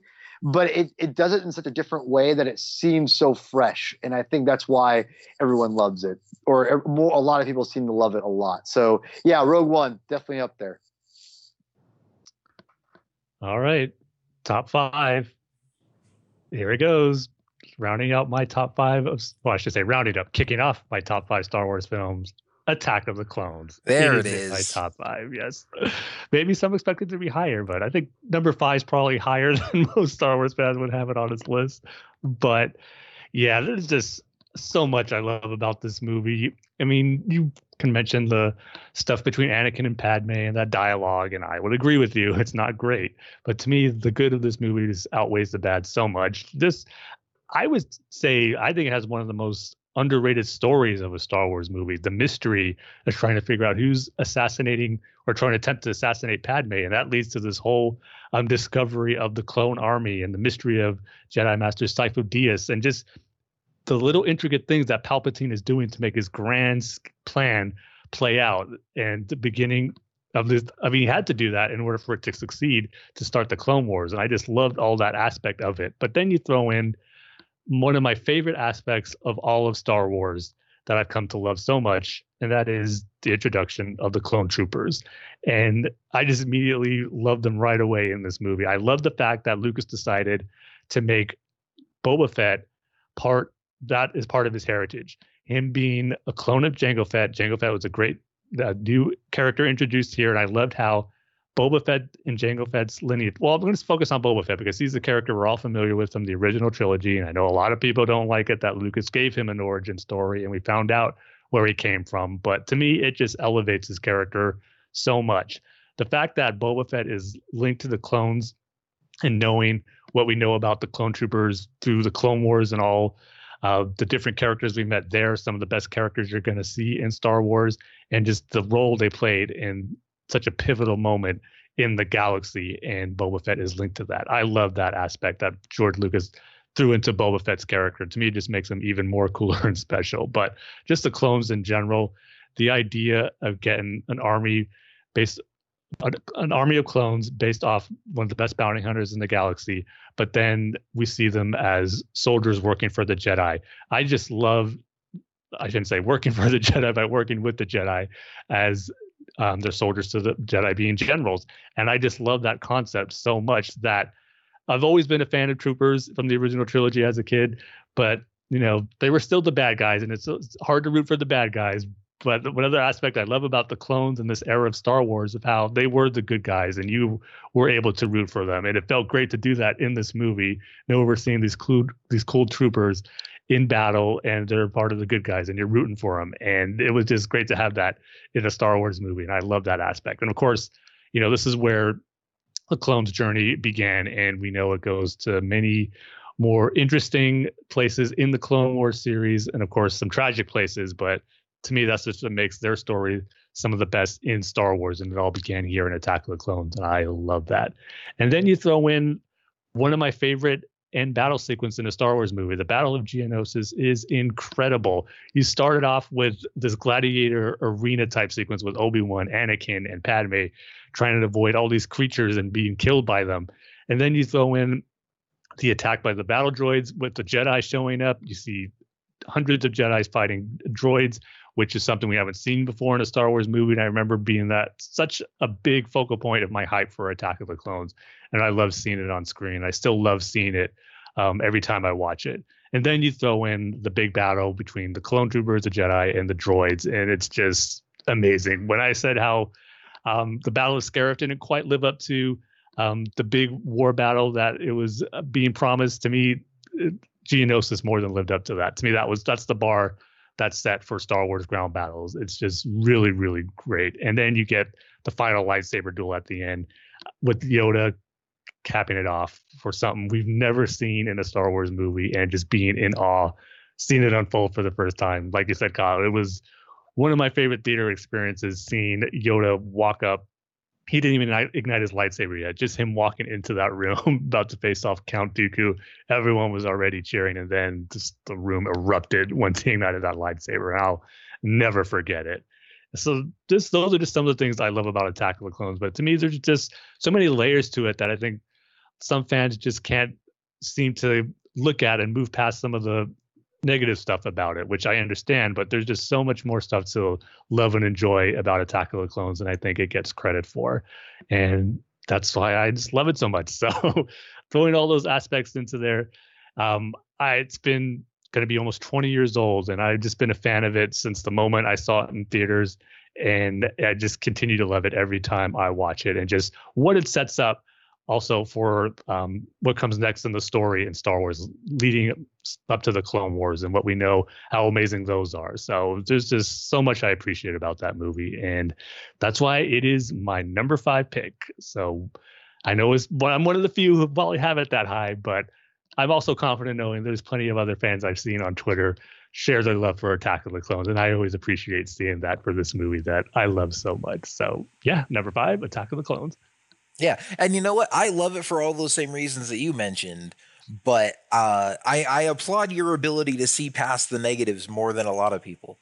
But yeah, because really, to me, when it comes down to it, when you're watching the movie, it's just a few skippable scenes, and then it's, for me anyway, almost smooth sailing. It's just a great Star Wars story and some great Star Wars action that you're getting. Yeah. And obviously, I love it too. I mean, starting from way down on the list, it's like we said, these are all still Star Wars movies, and we all love all of them. You're probably the only person I know that would rank that ahead of Return of the Jedi, but to each their own. Yeah. I know when I first told you that, it pretty much left you speechless. yeah. I think I said this was years ago, and I said we got to do a podcast episode on that sometime, just debating Attack of the Clones versus Return of the Jedi and why Return of the Jedi is better. But maybe we'll still do that someday. But moving on to number 4 on the list, for me, this one's going to be Episode 4, A New Hope. Like I said, I kind of went back and forth between this one and Rogue One, but at the end of the day, A New Hope wins out for me, not just based on the story and the characters and stuff, but also just for the love and appreciation I have for it being the original Star Wars film. And it just being, one of the classics. I mean, and especially, just with it being Episode 4, but at the time it was just Star Wars. And it's like within, talking about which is our favorite Star Wars movies, we rank them all based on, Attack of the Clones or A New Hope or whatever. But if you ask me what my favorite movie is, it's just Star Wars. And I kind of see them all just as one story, but it all started with this one. And even though it's obviously the most dated one because it's the oldest and doesn't have, the most up-to-date special effects or whatever, still just appreciating how groundbreaking it was for the time. But also it's a classic, timeless coming of age hero's journey with, just some all-time great characters with Luke Skywalker and Han Solo and Princess Leia and Obi-Wan Kenobi and Darth Vader, and just, it just holds a special place in my heart for being the thing that introduced us to this world in the first place. Unfortunately, I've been a Star Wars fan for so long. I think I first saw this movie when I was like 4 years old, so I don't have that specific memory like a lot of people do of watching it for the first time. But it's just such an integral part of my childhood. I remember I watched the entire movie a lot of times, but I also would skip forward to the end and just watch the Battle of Yavin over and over again, to the point that I think I wore out that section of the VHS tape. Or there was a certain part where they're on Yavin getting ready for the battle that it was kind of scratched out and wouldn't play that part of the movie, but again, this is where the journey started for me. This is what made me fall in love with Star Wars, and just watching this over and over throughout the years, and wanting to be I wanted to be Luke, and just those moments of him staring out at the twin sunset, getting the lightsaber for the first time, flying the X-wing down the Death Star trench, saving the princess and swinging across the Death Star chasm and all that kind of stuff. I love all those moments. And again, just have a special love and appreciation for this one being the one that started it all. I mean, and even, like I said, the effects and everything, I mean, still hold up well for a movie from 1977, but, maybe don't hold up as well as the rest of the original trilogy. And even for me, the beginning of the movie is a little slow. Kind of depending on my mood when I'm watching it, but some of the scenes on Tatooine, just watching R2-D2 and C-3PO wander around in the desert, it's not all the most exciting stuff. But then you balance that out with some of just those all-time classic moments, like I said, the binary sunset, Obi-Wan giving Luke the lightsaber and explaining the Force to him, all the way up to, the Battle of Yavin, the medal ceremony at the end. It's still a great movie. Still has a lot of great stuff, a lot of moments and scenes and characters and stuff that I love. But also, like I said, a big part of my love for it is just a love and appreciation for George and the story that he told, and everything that he had to go through to get this movie made, and just this being the one that started it all and kicking off this grand story that we're all so in love with. So that's Episode 4, A New Hope, at my number 4 spot. number 4 for me is going to be semi-controversial, maybe. I don't know. But I think you guys probably know it's going to be, because I think most people who know me well know what my top 3 Star Wars films are. And I have to tell you that I think this is number 4 for a lot of emotional reasons. And that would be The Rise of Skywalker. And I for a long time, Rogue One was number 4 for me. I adored Rogue One, as I just got done talking about.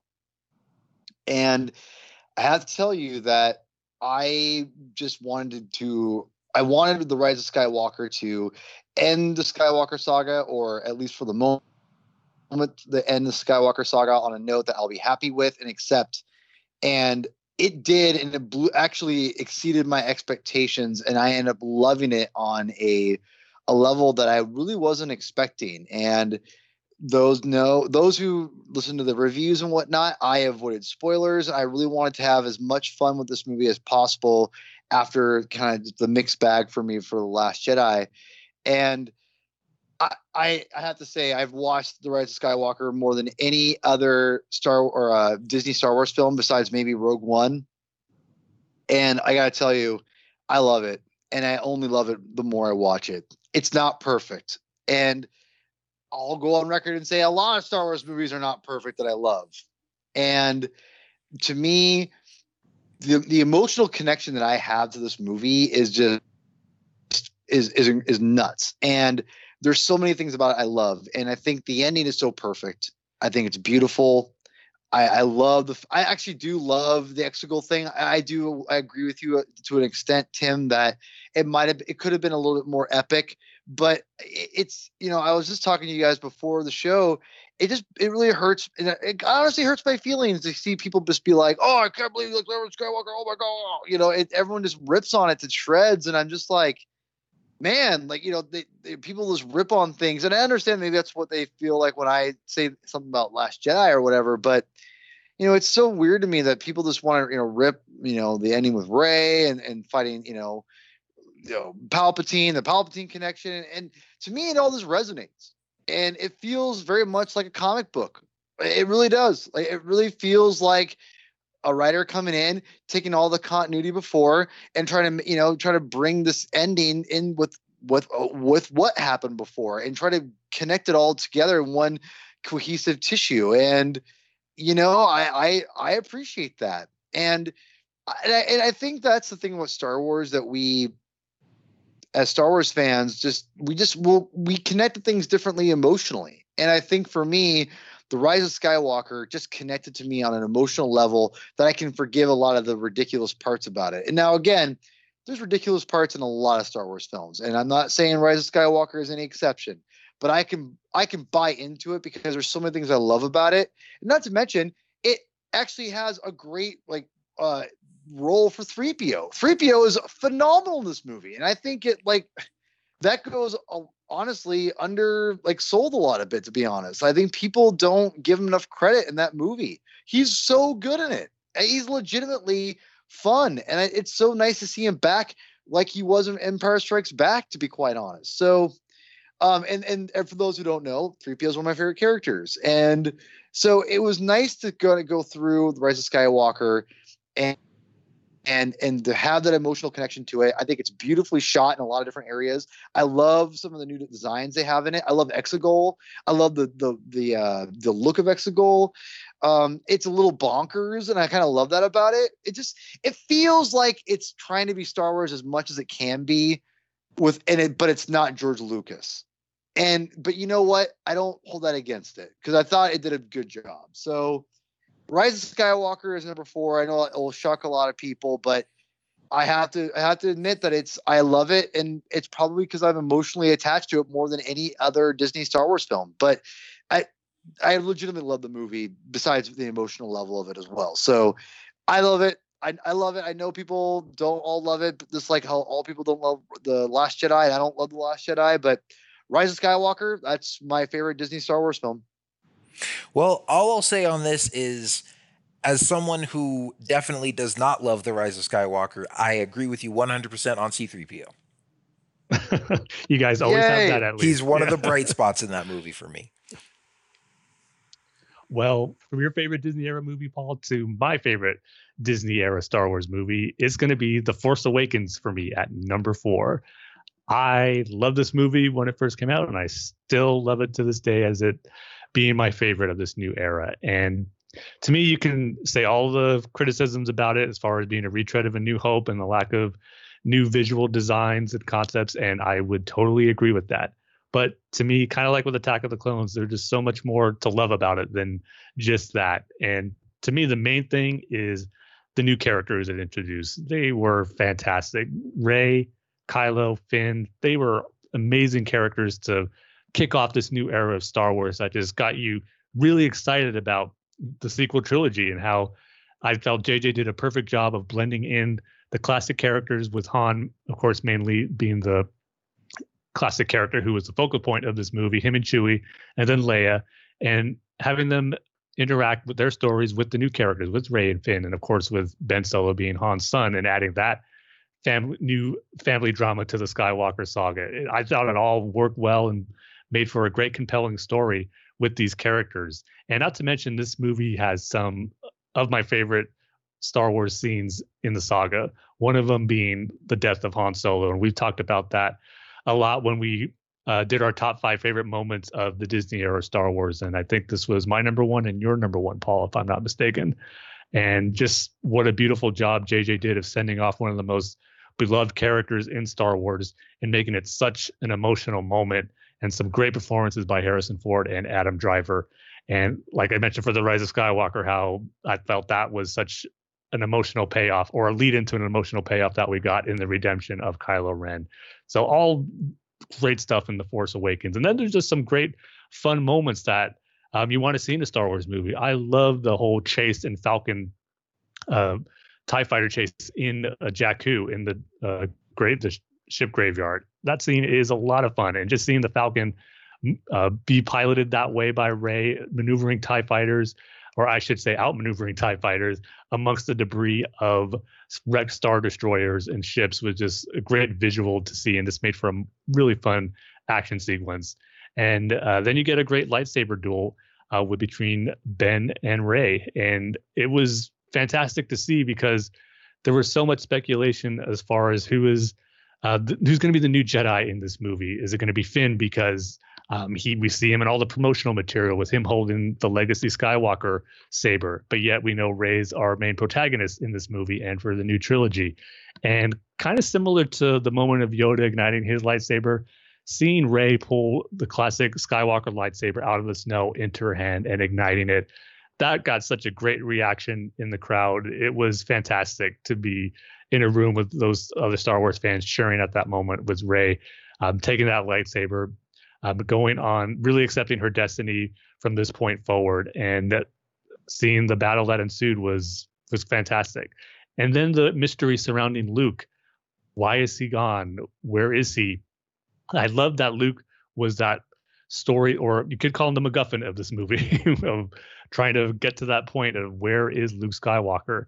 And that moment at the end where we see Luke for the first time, that was such a great moment to experience as a Star Wars fan, seeing the hero of Star Wars after 30 some odd years. Even though he doesn't say a word, you just still felt that the emotion in that sequence of seeing him again, knowing that, or I should say not knowing what's coming next, but yet you can't wait to find out, and the journey that's going to be starting from here on out with these characters. And it was just a great feeling to have seen it for the first time. And even though I do know what comes next, I think I still get that sense of that great feeling of that exciting adventure that awaits these characters before you're wondering what it's going to be. But now that I do, to me, it's just a new layer that I appreciate while I watch it, because I do really like the next 2 movies. So I do love the adventure that Rey has moving on from that moment when she met Luke Skywalker. So there's just so much that I love about The Force Awakens. A lot of it is with these great new characters that kicked off this new era of Star Wars and the sequel trilogy in grand fashion, I thought. So that's why it's my favorite of the Disney era Star Wars films, and why I put it at number 4. Nice. Well, Now we get to the top three. I'm trying to think through everybody's list so far. I like that we've all kind of had pretty varied and diverse lists so far. But just running through the movies that we've already talked about and the ones that we haven't talked about yet, I know there are two movies that are going to be in all of our top threes. Yeah. But it's going to be interesting to see where everybody ranks everything and where our final list shake out. But my number three is going to be Episode 3, Revenge of the Sith. This one's a tough one for me because Revenge of the Sith is the movie that I wish was my favorite Star Wars movie. And there are a few issues that I have with it that hold it back for me just a little bit. Mainly in terms of, some of the dialogue and the performances and stuff, and the stuff that everybody agrees is not the best in the prequels. And just as a, especially, as a student of film, I just have to admit that, just the two movies that I have above this are just more well executed overall from a filmmaking standpoint. But boy, do I love this movie, and just the story of it, the emotional beats that it hits, all the epic stuff that goes down. And Revenge of the Sith for me is my big Star Wars moment. Like when people talk about, people who are older fans who were around in 77 when A New Hope came out, and they talk about, oh man, I'll never forget sitting in that theater and watching that ship go overhead for the first time after the opening crawl. For me, that's Revenge of the Sith. I grew up, loving Star Wars as a kid. But after Attack of the Clones came out, I think those years in between Attack of the Clones and Revenge of the Sith that's like when I went from being a kid who loved Star Wars to like a lifelong diehard Star Wars fan. And those were the years when I started discovering like the online fan communities and, started reading a lot of Star Wars novels, and especially was reading a lot of the Clone Wars stuff that was coming out in between episodes 2 and 3. But also was getting into, reading like Wikipedia for the first time, and started playing some Star Wars video games. And so really started getting immersed into the deeper lore and the expanded universe, and just more aware of like the Star Wars fan community as a whole, and not just me and my friends that like playing with lightsabers and stuff.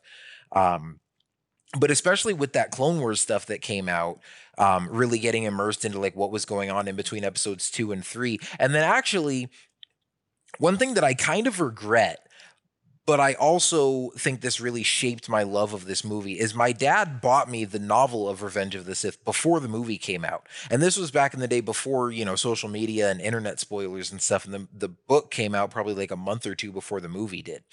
And I had it sitting on my shelf, and I was like, I'm not reading this till the movie comes out because I'm not going to spoil it for myself.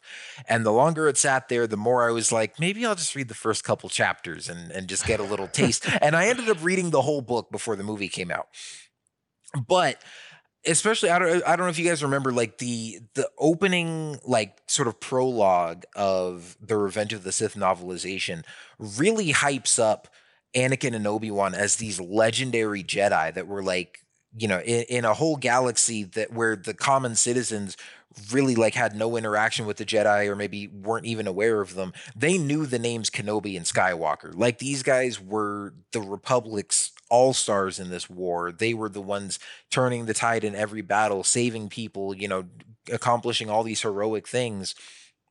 And just the way that the book described it like resonated so much with me, that then watching the movie for the first time, and you see the opening crawl and it says, 2 Jedi Knights go to rescue the Chancellor, and and it panning down to that drum beat as the Star Destroyer goes underneath, and then seeing Anakin and Obi-Wan's Jedi starfighters come in for the first time. I'm like, that's it. Here come the heroes to save the day. And it's just, I was so engrossed in it, and I still am. I mean, it's my favorite opening to a Star Wars movie of all of them. It's my favorite opening scene. And just love that Battle of Coruscant. But then, so that was just the kickoff for me. And then, all the stuff that goes on over the course of that movie. I mean, I could do a whole 2-hour podcast just talking about why I love Revenge of the Sith, but just Anakin's character arc, his fall to the dark side, the tragedy of all that, the way that Palpatine is just such a master manipulator, all the cool battles and lightsaber duels and cool different locations and stuff that we get to go to, the tragedy of Order 66. And really, like, my love for this movie has only grown as a fan of the Clone Wars and all the extra layers of depth and context that show adds to this movie. And now you watch it and it's not just the culmination of the prequel trilogy, or it's not just following up on episode 2, but it's the culmination of all these years of stuff that we've seen happen in the Clone Wars. And the culmination of Anakin's arc and becoming Darth Vader, the culmination of the war and Palpatine's manipulation and Order 66 and the clone troopers, and everything that we see from from Attack of the Clones up to the Siege of Mandalore, and it's all wrapped up here. And then it ends perfectly, seeing Anakin become Vader for the first time, seeing Luke and Leia as babies taken to Alderaan and Tatooine, and I think it completes the circle perfectly. And I remember, watching it. I mean, I was 14 when this movie came out. I saw it 5 times in the theater, which was a lot for me back then. Obviously I didn't have a job or anything. I could only go when my parents would take me. And so, for me, that was a lot of time seeing it back then. And I remember watching it for the last time, before it left theaters after it had been out for a couple months, and just having this sense of closure that this story that I had loved since I was a little kid now I was becoming a young adult, just that it had come full circle. And obviously now it's kept going and expanded and everything, but this movie will always have a special place in my heart. Not just because of those memories of watching it for the first time, but just because of the great story and everything that I still love now. So, and like I said, I wouldn't even say there's issues that I have with it in the sense of like, oh, I don't like it because of XYZ, but just things that I recognize could be done better that keep it from being higher up on my list. But it definitely has some of my all-time favorite moments in Star Wars. And it's one of my favorite Star Wars movies. So that's Revenge of the Sith in my number 3 spot. Well said. I'll be echoing all those things pretty soon. But yeah, that's my number 3. So, Tim, what's your number 3 pick? My number 3 pick is going to be A New Hope. And this one, to me, it just will always be in my top 3 of Star Wars films because, as you mentioned earlier, it's the one that started it off. And it's a classic for a reason. There's just so much amazing things about it. Story, the groundbreaking effects, the amazing characters, the chemistry between the actors that you're hardly going to find anything better than what you see between Mark Hamill, Harrison Ford, and Carrie Fisher. It's just amazing. And just everything that it kicked off from this movie. And I love just how it's a simple story. And I always quote this from Anthony Daniels when he describes it. It's a simple story, but yet magically told. And that's exactly what Star Wars is. But yet, the seeds were planted in certain scenes where there was more than it just being a simple story. There was some mystery and intrigue about the past that was laid down, that Lucas did between that conversation of Luke and Obi-Wan referencing the Clone Wars, Obi-Wan talking about Luke's father being killed by Darth Vader. So there was stuff there that you knew this was a galaxy that had history, and you were hoping to find out more about it. And boy, did we find out more later on. But this movie in itself, it's just such an amazing space fantasy that kicked off the greatest story ever told. And I'll always love A New Hope for that. And it does have one of my favorite final sequences of a Star Wars movie, but I will say definitely my favorite space battle of the entire saga. I just love the Battle of Yavin, just how small in scope it is, but yet big in scope as well, because you're just focusing on a small group of pilots attacking this Death Star, but yet it's just this epic space battle that at the time no one's ever seen before, and I think still holds up amazingly today, till that triumphant moment of Luke blowing out the Death Star with using the Force, and Han coming to his aid. That will always be one of my favorite Star Wars moments, of Han coming to the rescue and allowing Luke to hone in on his instincts and blow up the Death Star. Just such a great moment that just makes you feel good. And that's what A New Hope does for me every time I watch it. It just makes you feel good. And I'll always, always love it for that. And that's why it'll be in my top 3 of Star Wars film. It would have to be something pretty amazing to overtake these next 3 Star Wars films for me in my rankings list, because starting with New Hope and going down to the next 2, it really doesn't get better than these films. Yeah, definitely. And I mean, now that we're into these top 3, it's like, I'm sure for all of us, these are some of our favorite movies of all time. Oh yeah. Movies that you'd be happy to watch on any given day in any order.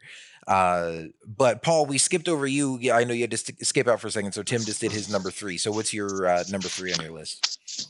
Well, my number 3, and for the record, I have to say that the next 3 are probably, and never say never, but they're probably not ever going to be moved off of the top 3.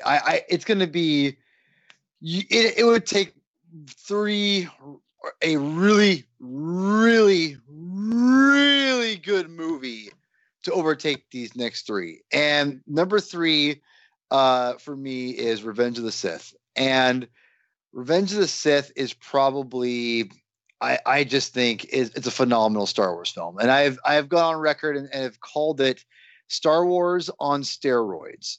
And, Kyle, you brought up before how, Lucas did different things like Rian Johnson and then, a lot of people, praised, Lucas for, doing things differently and some people didn't. And the fact that, Rian Johnson kind of followed that kind of idea. Well, here's my kind of counter argument to that, because Lucas did get a lot of pushback from doing these different things, and some of it was successful, some of it wasn't. I would say Revenge of the Sith is him kind of was his eventual go-to as far as what he was leading to, but he also knew he had to like kind of bring in the Star Wars a little bit more and amp it up a little bit, I think, just to kind of end on a better note. In my opinion, that's the way I always interpreted that film. It was always meant to go that direction, but he amped it up even more so, I think, to kind of get, just kind of end on a good note or something like that. But at any rate, I think it's Star Wars on steroids in the best way possible. And I think it's a really, really great Star Wars film. Is it have clunky dialogue? Sure. I know people, prequel memes and all that have always kind of take this dialogue out of context and it's funny and whatever. But you know what? In the end, in all seriousness, I think Revenge of the Sith is a great movie. The script is probably the weakest part of it, but the story structure of it is phenomenal. Mm-hmm. I think there's a great story there. And yes, though the script and dialogue isn't always great, I actually think the performances are mostly good, with the exception of Natalie Portman. I think she's awful in that movie. She's the worst, and that's the worst performance she gives us in maybe her whole career / in all the prequels. And it's unfortunate, but she's the weakest link. But besides that, everything else is great. And I think, again, the story is there. And it's a great, great, great story. And I love, again, talk about a movie that like has aged well. That movie looks phenomenal still. And it's, it's like 15 years old or whatever. It's 6, 7, 18 years old, whatever it is. That's it's 15. It's 15. Okay. Making sure my math is bad. So, but at any rate, Revenge of the Sith is a phenomenal Star Wars film. It's Star Wars on steroids in the best way. And everyone, I remember people saying, "Oh, I can't stand the no," and all that stuff. And I remember thinking, yeah, I can kind of see why it's kind of ridiculous. But now I love it. I would never change it ever. And I even thought that back in the day, but even more so now, I will defend it. And that's why I would defend it in Return of the Jedi. It's a great, callback to Revenge of the Sith because of that specific moment and what it means. And not to mention Charles Soule, where he picks up right where Vader leaves off in that series it's great as well. It's I love everything about Revenge of the Sith for the most part. I can't even think, besides Natalie Portman's performance, anything else I don't really like, because it's just a great movie. So yeah, Revenge of the Sith, top 3, phenomenal Star Wars film. Star Wars on steroids, people. You heard it here first. Yeah, and I think you're definitely right that like the script maybe isn't the best, or like Lucas just didn't maybe do the best job of executing on his ideas in that movie, but the ideas are phenomenal. And if you can get past some of the, I wouldn't even call it poor execution, but just things that maybe could have been executed a little bit better on film. If you look at what he was trying to do and you look at the story of what's really going on there and just kind of dig into the character motivations and stuff, and especially obviously the Clone Wars helps with that as well, but there really is a phenomenal story there that I completely love. But let's move on to number 2. And for me, this is going to be The Empire Strikes Back. Now, I will say, obviously, this is not my personal favorite Star Wars movie because it's at number 2 and not number 1. But I think this is sort of the most objectively perfect Star Wars movie. Every other movie we've talked about so far, I think we've all had at least 1 or 2 negative things to say, which is totally fine. And I've always said that I think if you think Star Wars is perfect, you're kind of, you got rose-colored glasses on. Like, I love Star Wars as much as anybody, but I think as a true fan, you kind of have to accept the flaws along with the good stuff. And it's totally fine to be critical of certain things or to admit that it's not perfect and still enjoy it for the stuff that you love about it. I mean, you mentioned like the prequel memes with Revenge of the Sith. I freaking love prequel memes. And yes, they point out certain moments or certain lines of dialogue that are ridiculous. And, I love laughing at it, but I still watch the movie and enjoy it for the story and not just for, the silly parts or whatever. And I think you got to be willing to, be able to laugh at it or poke fun at it every once in a while, along with also taking it seriously and enjoying it earnestly. But I will say, if there's an objectively perfect Star Wars movie, it's Empire Strikes Back. I really can't think of a bad thing to say about this movie. It just took everything that George did in A New Hope and kicked it up another level, expanded on the universe, expanded on the lore, gave us one of the greatest movie plot twists of all time. But I mean, really, like, my favorite stuff in that movie is probably the stuff with Luke and Yoda on Dagobah as Yoda's training him, explaining more about the Force. Again, this mystical concept that was introduced in the first movie, and we're just seeing more of what it can do, learning more about what it is. And again, you talk about puppetry and special effects and stuff from 1980 that still hold up really well to this day. And also give credit to Mark Hamill for believably acting opposite a puppet and making us believe that he's talking to a real person, a real character. Just some of those Yoda moments are just so magical. But of course, you got the Battle of Hoth, you got the lightsaber duel with Vader on Cloud City, introduction of new characters like Lando that are, he's a fun addition to the story and the Star Wars universe and everything, and just going to new locations, getting new characters, new battles, new mythology and explanation of the Force and everything. It's just, this movie just works on so many different levels. And it's weird because, again, like Revenge of the Sith, there's a lot of that movie, a lot of things in that movie that I love more than Empire Strikes Back. But also some things that, I would have to fairly be critical of in it. Whereas Empire is it's just a good movie across the board. I could watch this movie any day, not have anything bad to say about it, just enjoy a good, solid Star Wars movie that's just got some all-time great characters and moments. I really don't have a whole lot more to say about it other than that, but it's just, how can you be a Star Wars fan and not love Empire Strikes Back? So that's the number 2 spot on my list. Yeah, number 2 for me, number 1 and number 2 are always going to flip-flop forever, but they're because they're basically tied. And basically, I flip a coin to see which one goes 1 and which goes 2, because they really are interchangeable for me. But for this year, I will concede just because it's this movie's year. So at number 2, I'm going to go with Return of the Jedi. And Return of the Jedi will, in the number 1 film, which you guys can all figure out what that is, but I'll just not say it right now. Return of the Jedi in number 1 film will always be my favorite movies of all time, ever. And nothing will change that, because they were the first 2 movies that I could never stop watching. And I could only think about all the time and always wanted to watch them and play with the toys. And I'll never forget back in the day, because I'm older than all you guys. Back in the day when VCRs were very expensive, you would rent a VCR from the video store and you would rent movies, and then you'd have to return everything back. And I'll never forget my parents renting the VCR when I was a little guy, probably like 85 maybe at this point, 86 maybe around that time. And my parents rented the VCR. They rented Return of the Jedi. And I remember the next day, the day they had to return it, I was watching the opening to Jabba's Palace because I love Jabba's Palace. And I remember my mom and dad just being like, my mom specifically, and saying, Paul, I'm really sorry. We got to take it all back. I went, no, I flipped out.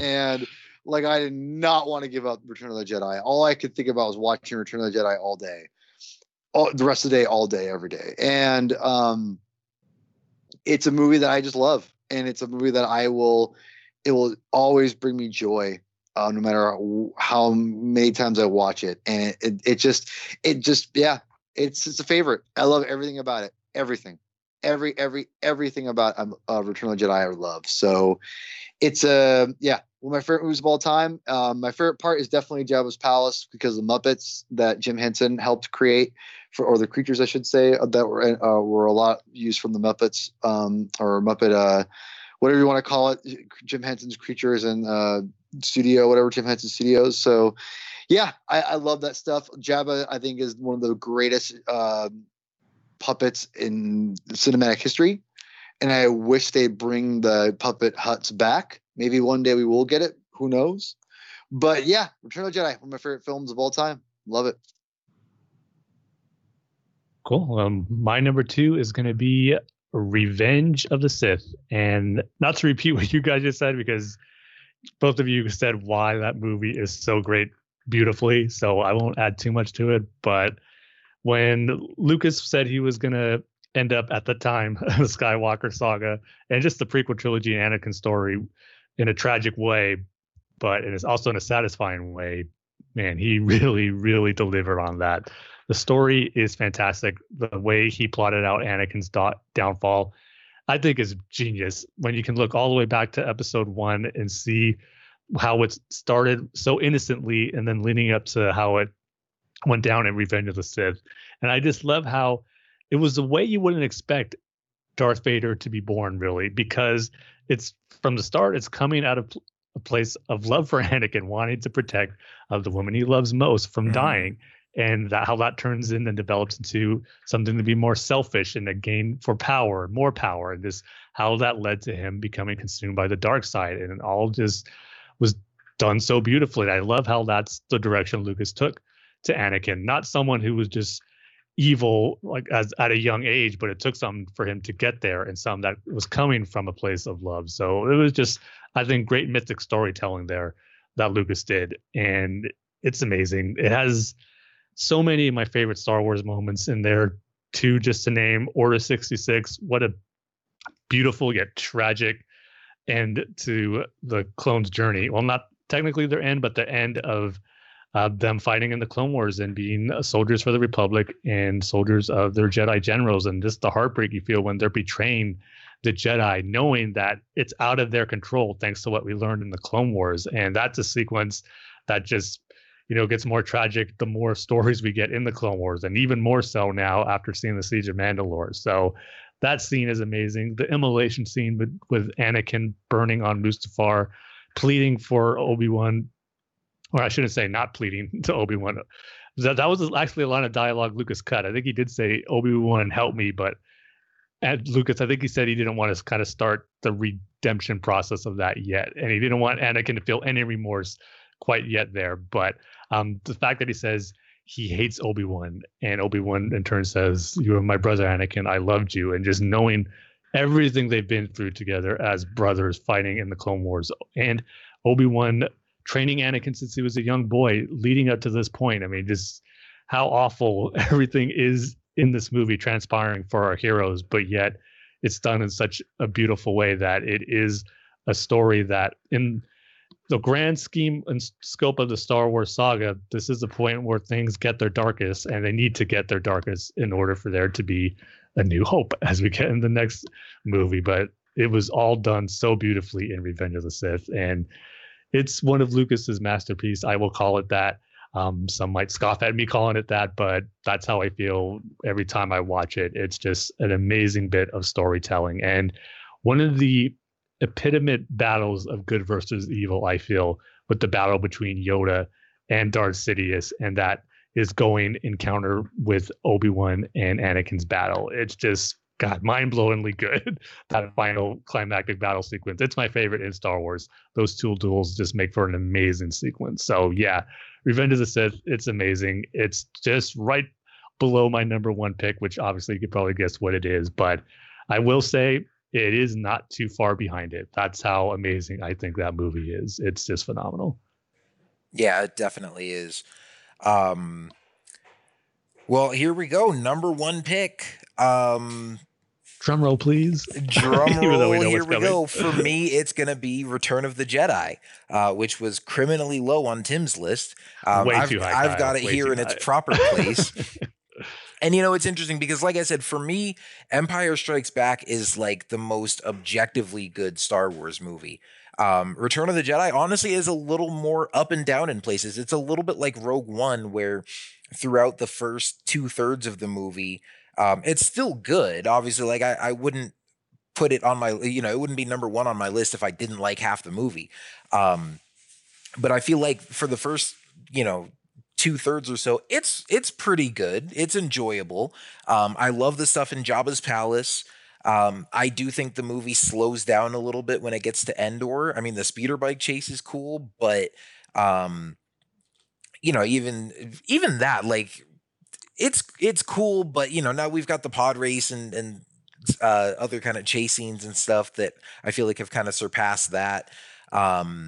And then, all the stuff with, in the Ewok village and all that kind of stuff is just, it is a little slow. It's not my favorite stuff. But everything from the moment where Luke lets himself get captured by the Imperials and has that conversation with Vader there on Endor, everything from there through the end of the movie is some of my favorite stuff in all of Star Wars. I was watching this recently with my sister. We actually went to like one of those pop-up drive-through theaters that they've started doing since COVID came around and, you can't go to the movies anymore. So we got to go see Return of the Jedi at a drive-in. And I was sitting there watching it thinking, man, is this really my all-time favorite Star Wars movie for, the first half of it or whatever? And then, just watching that last third, I was like, yep, it still is. It's still my favorite. It's good enough through the first parts to keep me engaged and keep me interested, and then just ramps it up to 11 for that last 45 minutes or so. I even love the Battle of Endor, like the ground battle with the, Ewoks aren't my favorite characters, whatever, but I think that's a fun battle. And again, I give Chewie all the credit for turning that thing around, because you could see the Ewoks were pretty much getting their butts kicked until Chewie hijacked that walker and started wiping out all. We did. You see the one that's flying on the glider and he gets shot down, and there's the two that are running along the path, and the one dude gets blasted, and then his friend's all sad. Like, two moments out of all the times we see the stormtroopers getting beaten by rocks, clubs, ropes thrown on their speeder bikes, AT-STs being taken down. Well, you also have Han and Leia, trying to enter the bunker, and they're getting pinned down by stormtroopers, and they're not able to bust in and blow up the shield generator until Chewie comes along with the hijacked walkers. So, the Ewoks can take out all the stormtroopers in the forest they want. They're still not getting in that bunker. So yeah, I give credit to Chewie for saving the day on that one. But then the space battle over the second Death Star is still far and away my favorite space battle in all of Star Wars. Just watching that again, it's incredible what they were able to do, with the effects from 1983, and just the layers to it, the Rebel fleet coming out of hyperspace and then suddenly getting ambushed by the Imperials, and it's a trap, and, then just the back and forth of the dogfighting and everything. And then, going into the Death Star superstructure and just that chase of, Lando trying to make it out as the thing's exploding behind him. That's all just, a fun, thrilling action sequence. But then, like I said, the thing that really ties it all together for me, the main reason why this is the number one movie on my list is because of Luke Skywalker and just seeing him sort of come seeing his journey come full circle and seeing him now as a full-grown Jedi Knight. And I know he, has to confront Vader before Yoda tells him that he's officially a Jedi Knight, but seeing him go from the kid in A New Hope who's unsure of himself and just kind of wants to get away from home and see the galaxy, to now even seeing him walk into Jabba's palace for the first time and just calmly and confidently choking the guards, and then standing up to Jabba and then confronting Vader, and just seeing how he's grown in his confidence and, from all the lessons that he's learned along the way, but also just seeing his determination to redeem Vader. And even when Obi-Wan and Yoda are telling him that, he's more machine than man, he's, the Anakin was destroyed. And I buy, people say like, oh, Obi-Wan's just, he's a terrible teacher because he lied to Luke about his father. But I really do believe that Obi-Wan believes what he's telling Luke when he says, when Anakin became Darth Vader, the good man who was your father was destroyed and Anakin doesn't exist anymore. And now like Vader's just this monster that you have to kill in order to fulfill your destiny. And Luke's like, no, my father's still in there somewhere. And regardless of what you guys are telling me, I'm going to find a way to redeem him. And he does that, and Vader's redemption.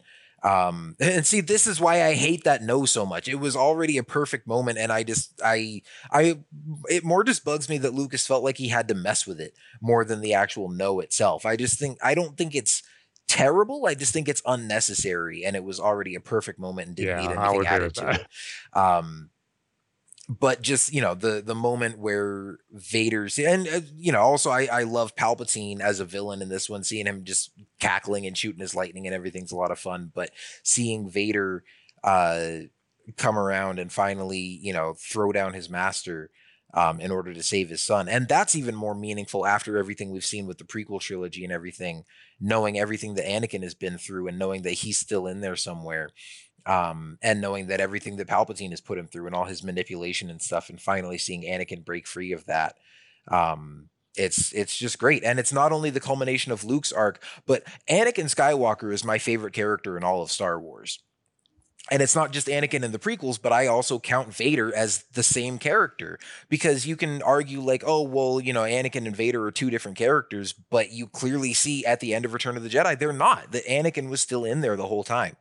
And so I love it as, the culmination and the conclusion of the original trilogy, the rebellion triumphing over the Empire, but also seeing Luke Skywalker come full circle as a Jedi Knight, but also seeing Anakin Skywalker come full circle and defeat his own dark side and defeat Palpatine and save his son. That's the emotional core of the movie and the stuff that I love so much. And Anakin and Luke are my two favorite characters in all of Star Wars. And just seeing, the climax of both of their journeys in this movie is what makes Return of the Jedi my number one Star Wars movie. Yeah, I guess it's pretty good. I am next, and I'm going to pick, obviously, I think you guys all figured out what I picked, and it was The Empire Strikes Back. And like I said, it's going to be one of those things where it's just flip a coin. And Empire Strikes Back, Return of the Jedi, favorite films of all time. And watching The Empire Strikes Back is just, I watched it recently in 4K. It looks phenomenal. I think it's, people regard it as one of the best movies ever made. And it really is, I think that it just really is a great movie. And I think that there's really, if I had to pick a perfect Star Wars film, I'd pick that only because I think it's almost perfect in everything it does. There's not really a weak spot in that movie. It's maybe the pacing, it's a little slower, but that's what makes the movie. So I don't know. I love it. I think it's a phenomenal film. I think the end lightsaber battle is still my all-time favorite lightsaber battle. It's such an emotional, draining battle that I think that's one of the reasons why it's my favorite. And I think why it holds up amongst like all the, death-defying backflips that Obi-Wan and Darth Maul can do that we all love. But in the end, I still love the Empire one more because even though it's a bunch of guys hitting a stick against each other for a while and nothing really elaborate, it's the taunting of Darth Vader to Luke that makes it, and that he's just beating the crap out of him basically for like 10 minutes, and Vader's just toying with them, and it's like that from the very start. And there's a couple times he lets his emotions get a hold of him, ahead of him a little bit with meaning Vader, and Luke gets a couple shots in, but that's really it.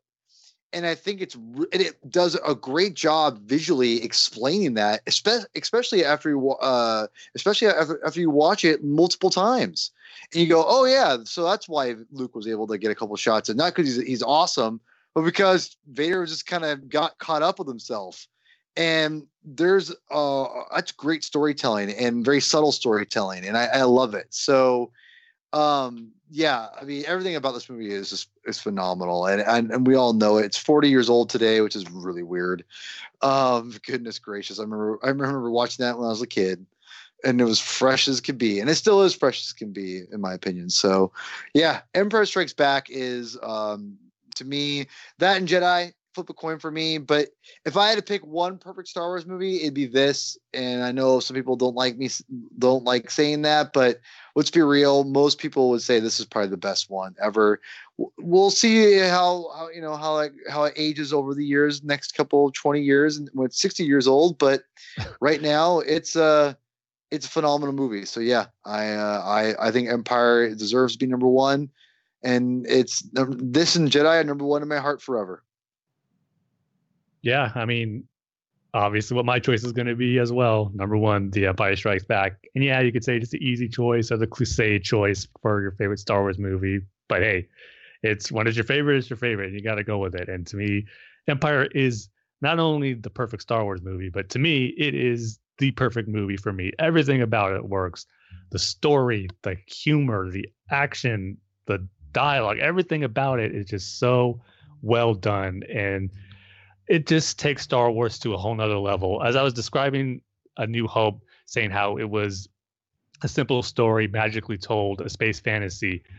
The moment Vader says he's Luke's father, that's what changes Star Wars forever, and for the better, turning it into a family drama. This is where it becomes the Skywalker saga, and adding that whole dynamic to it, just what makes Star Wars so special and so unique. It's just amazing. And then even on a spiritual level, where Empire has my favorite bit of Star Wars dialogue, and it comes from Yoda, where he says, "My ally is the Force," and a powerful ally that is. And to me, I just take it as just a strong sense of faith that Yoda has in the Force, no matter how dire the situation can be, because it's pretty dire for Yoda living in solitude on a swamp, believing that Luke is one of their last hopes for the Jedi to come back. And of course, he says there is another later.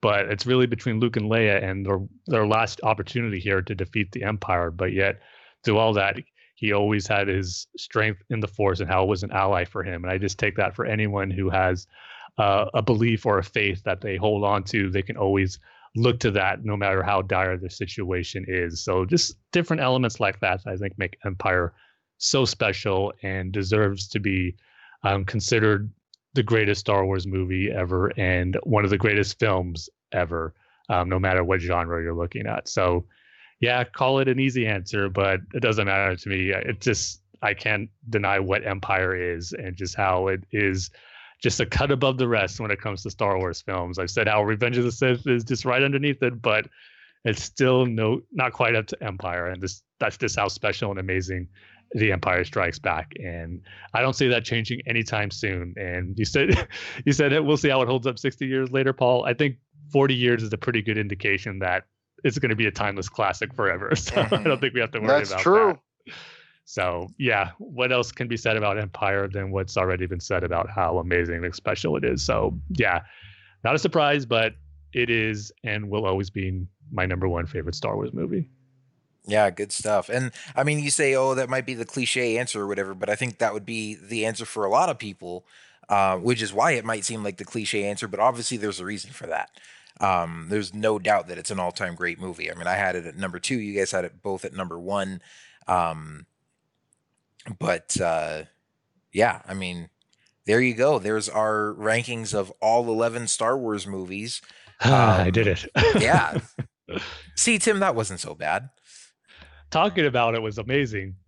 coming out with the final list, that was, not fun. Well, glad you were able to pull it off. But yeah, that was a lot of fun. I liked that all of our lists were so different. And yet, obviously, there's a couple at the top that we all agreed are, some of the all-time greats. I'm glad we all had Revenge of the Sith that high. Yeah, for sure. Yeah. I mean, I know there are some people that would have that one lower, but obviously all three of us love the prequels and especially that movie. Yeah, good stuff. And then, I asked some of you guys on social media as well. I figured it would probably be best not to ask everybody to list their entire rankings. So we're not here, for another 10, 20 minutes reading all of those. But instead, I just figured I'd ask what was everybody's favorite Star Wars movie, and we got our few responses on that. On Twitter, Derek Beebe said, it's impossible to pick, but if I had to, Revenge of the Sith. Hassan Scarborough says Empire Strikes Back. Paul Stewart said it's nearly impossible because I love most of them in different ways. Has to be Empire, though. The Biz's Lorecast says Rebellions are built on hope, so I'm assuming Rogue One's his favorite. And then Stephen Crawford said, always put A New Hope first on my list. Love everything about it, including the story behind it being made and that it was done on a tight budget and started this whole thing. And then over on Facebook, let me scroll down to it real quick. We just got one response on Facebook from James Hewings, and he said episode 3, it's the perfect blend of completing the story and the CGI to do it justice, and that lightsaber duel as well. So even a good variety of responses from you guys as far as what your favorite Star Wars movies are. And it's cool to see. I mean, I know Empire Strikes Back is kind of the cliche answer, but it's fun that everybody's got their own things that they love about all the different movies, and a lot of people have different favorites. And this is just a small sample size of you guys that commented on ours, but I know there are people that have The Last Jedi or Solo or just about any Star Wars movie is probably somebody's number one favorite. So it's been fun talking about all our different rankings and what we love about them. But that's just about going to do it for now. What do you guys think? Yeah, that's what I love about Star Wars and the saga in general. There is no wrong answer for what your favorite Star Wars movie is. It could be The Phantom Menace, which was last on my list, and I think that would be awesome if it's number one on someone else's list. There's, to me, like I said, no wrong answer, and it's all Star Wars. That's why it was just so hard for me to rank these and put one above the other, because it's just one epic big story that I just love so much, and just thankful that we got 11 movies to talk and see where we could put them. So it's all just so fantastic. Absolutely. But yeah, definitely. This has been a fun one that we've been looking forward to for a long time. So it was fun to, finally get around to it and get our list down. Hope you guys all enjoyed it as much as we did. Thanks for tuning in. Looking forward to doing some more of these fun kind of episodes, like with the different topics that we talked about at the beginning of the show. So we'll be back soon, either with some more Star Wars news or just some fun Star Wars discussions to talk about. In the meantime, you can find us online, follow us on Twitter at Star Wars TSC. You can check us out on Facebook at facebook.com/Star Wars The Saga Continues. You can send us email at starwarstsc@gmail.com, and you can check out our website at starwarstsc.com for all the latest Star Wars news stories and stuff that we're posting over there. Be sure to also check out thunderquack.com for all the other awesome podcasts in the Thunderquack Podcast Network. And that's going to do it for now. Thank you guys again for tuning in. We will see you next time, and may the Force be with you. See you next time, everybody. Godspeed, Rebel. Woo!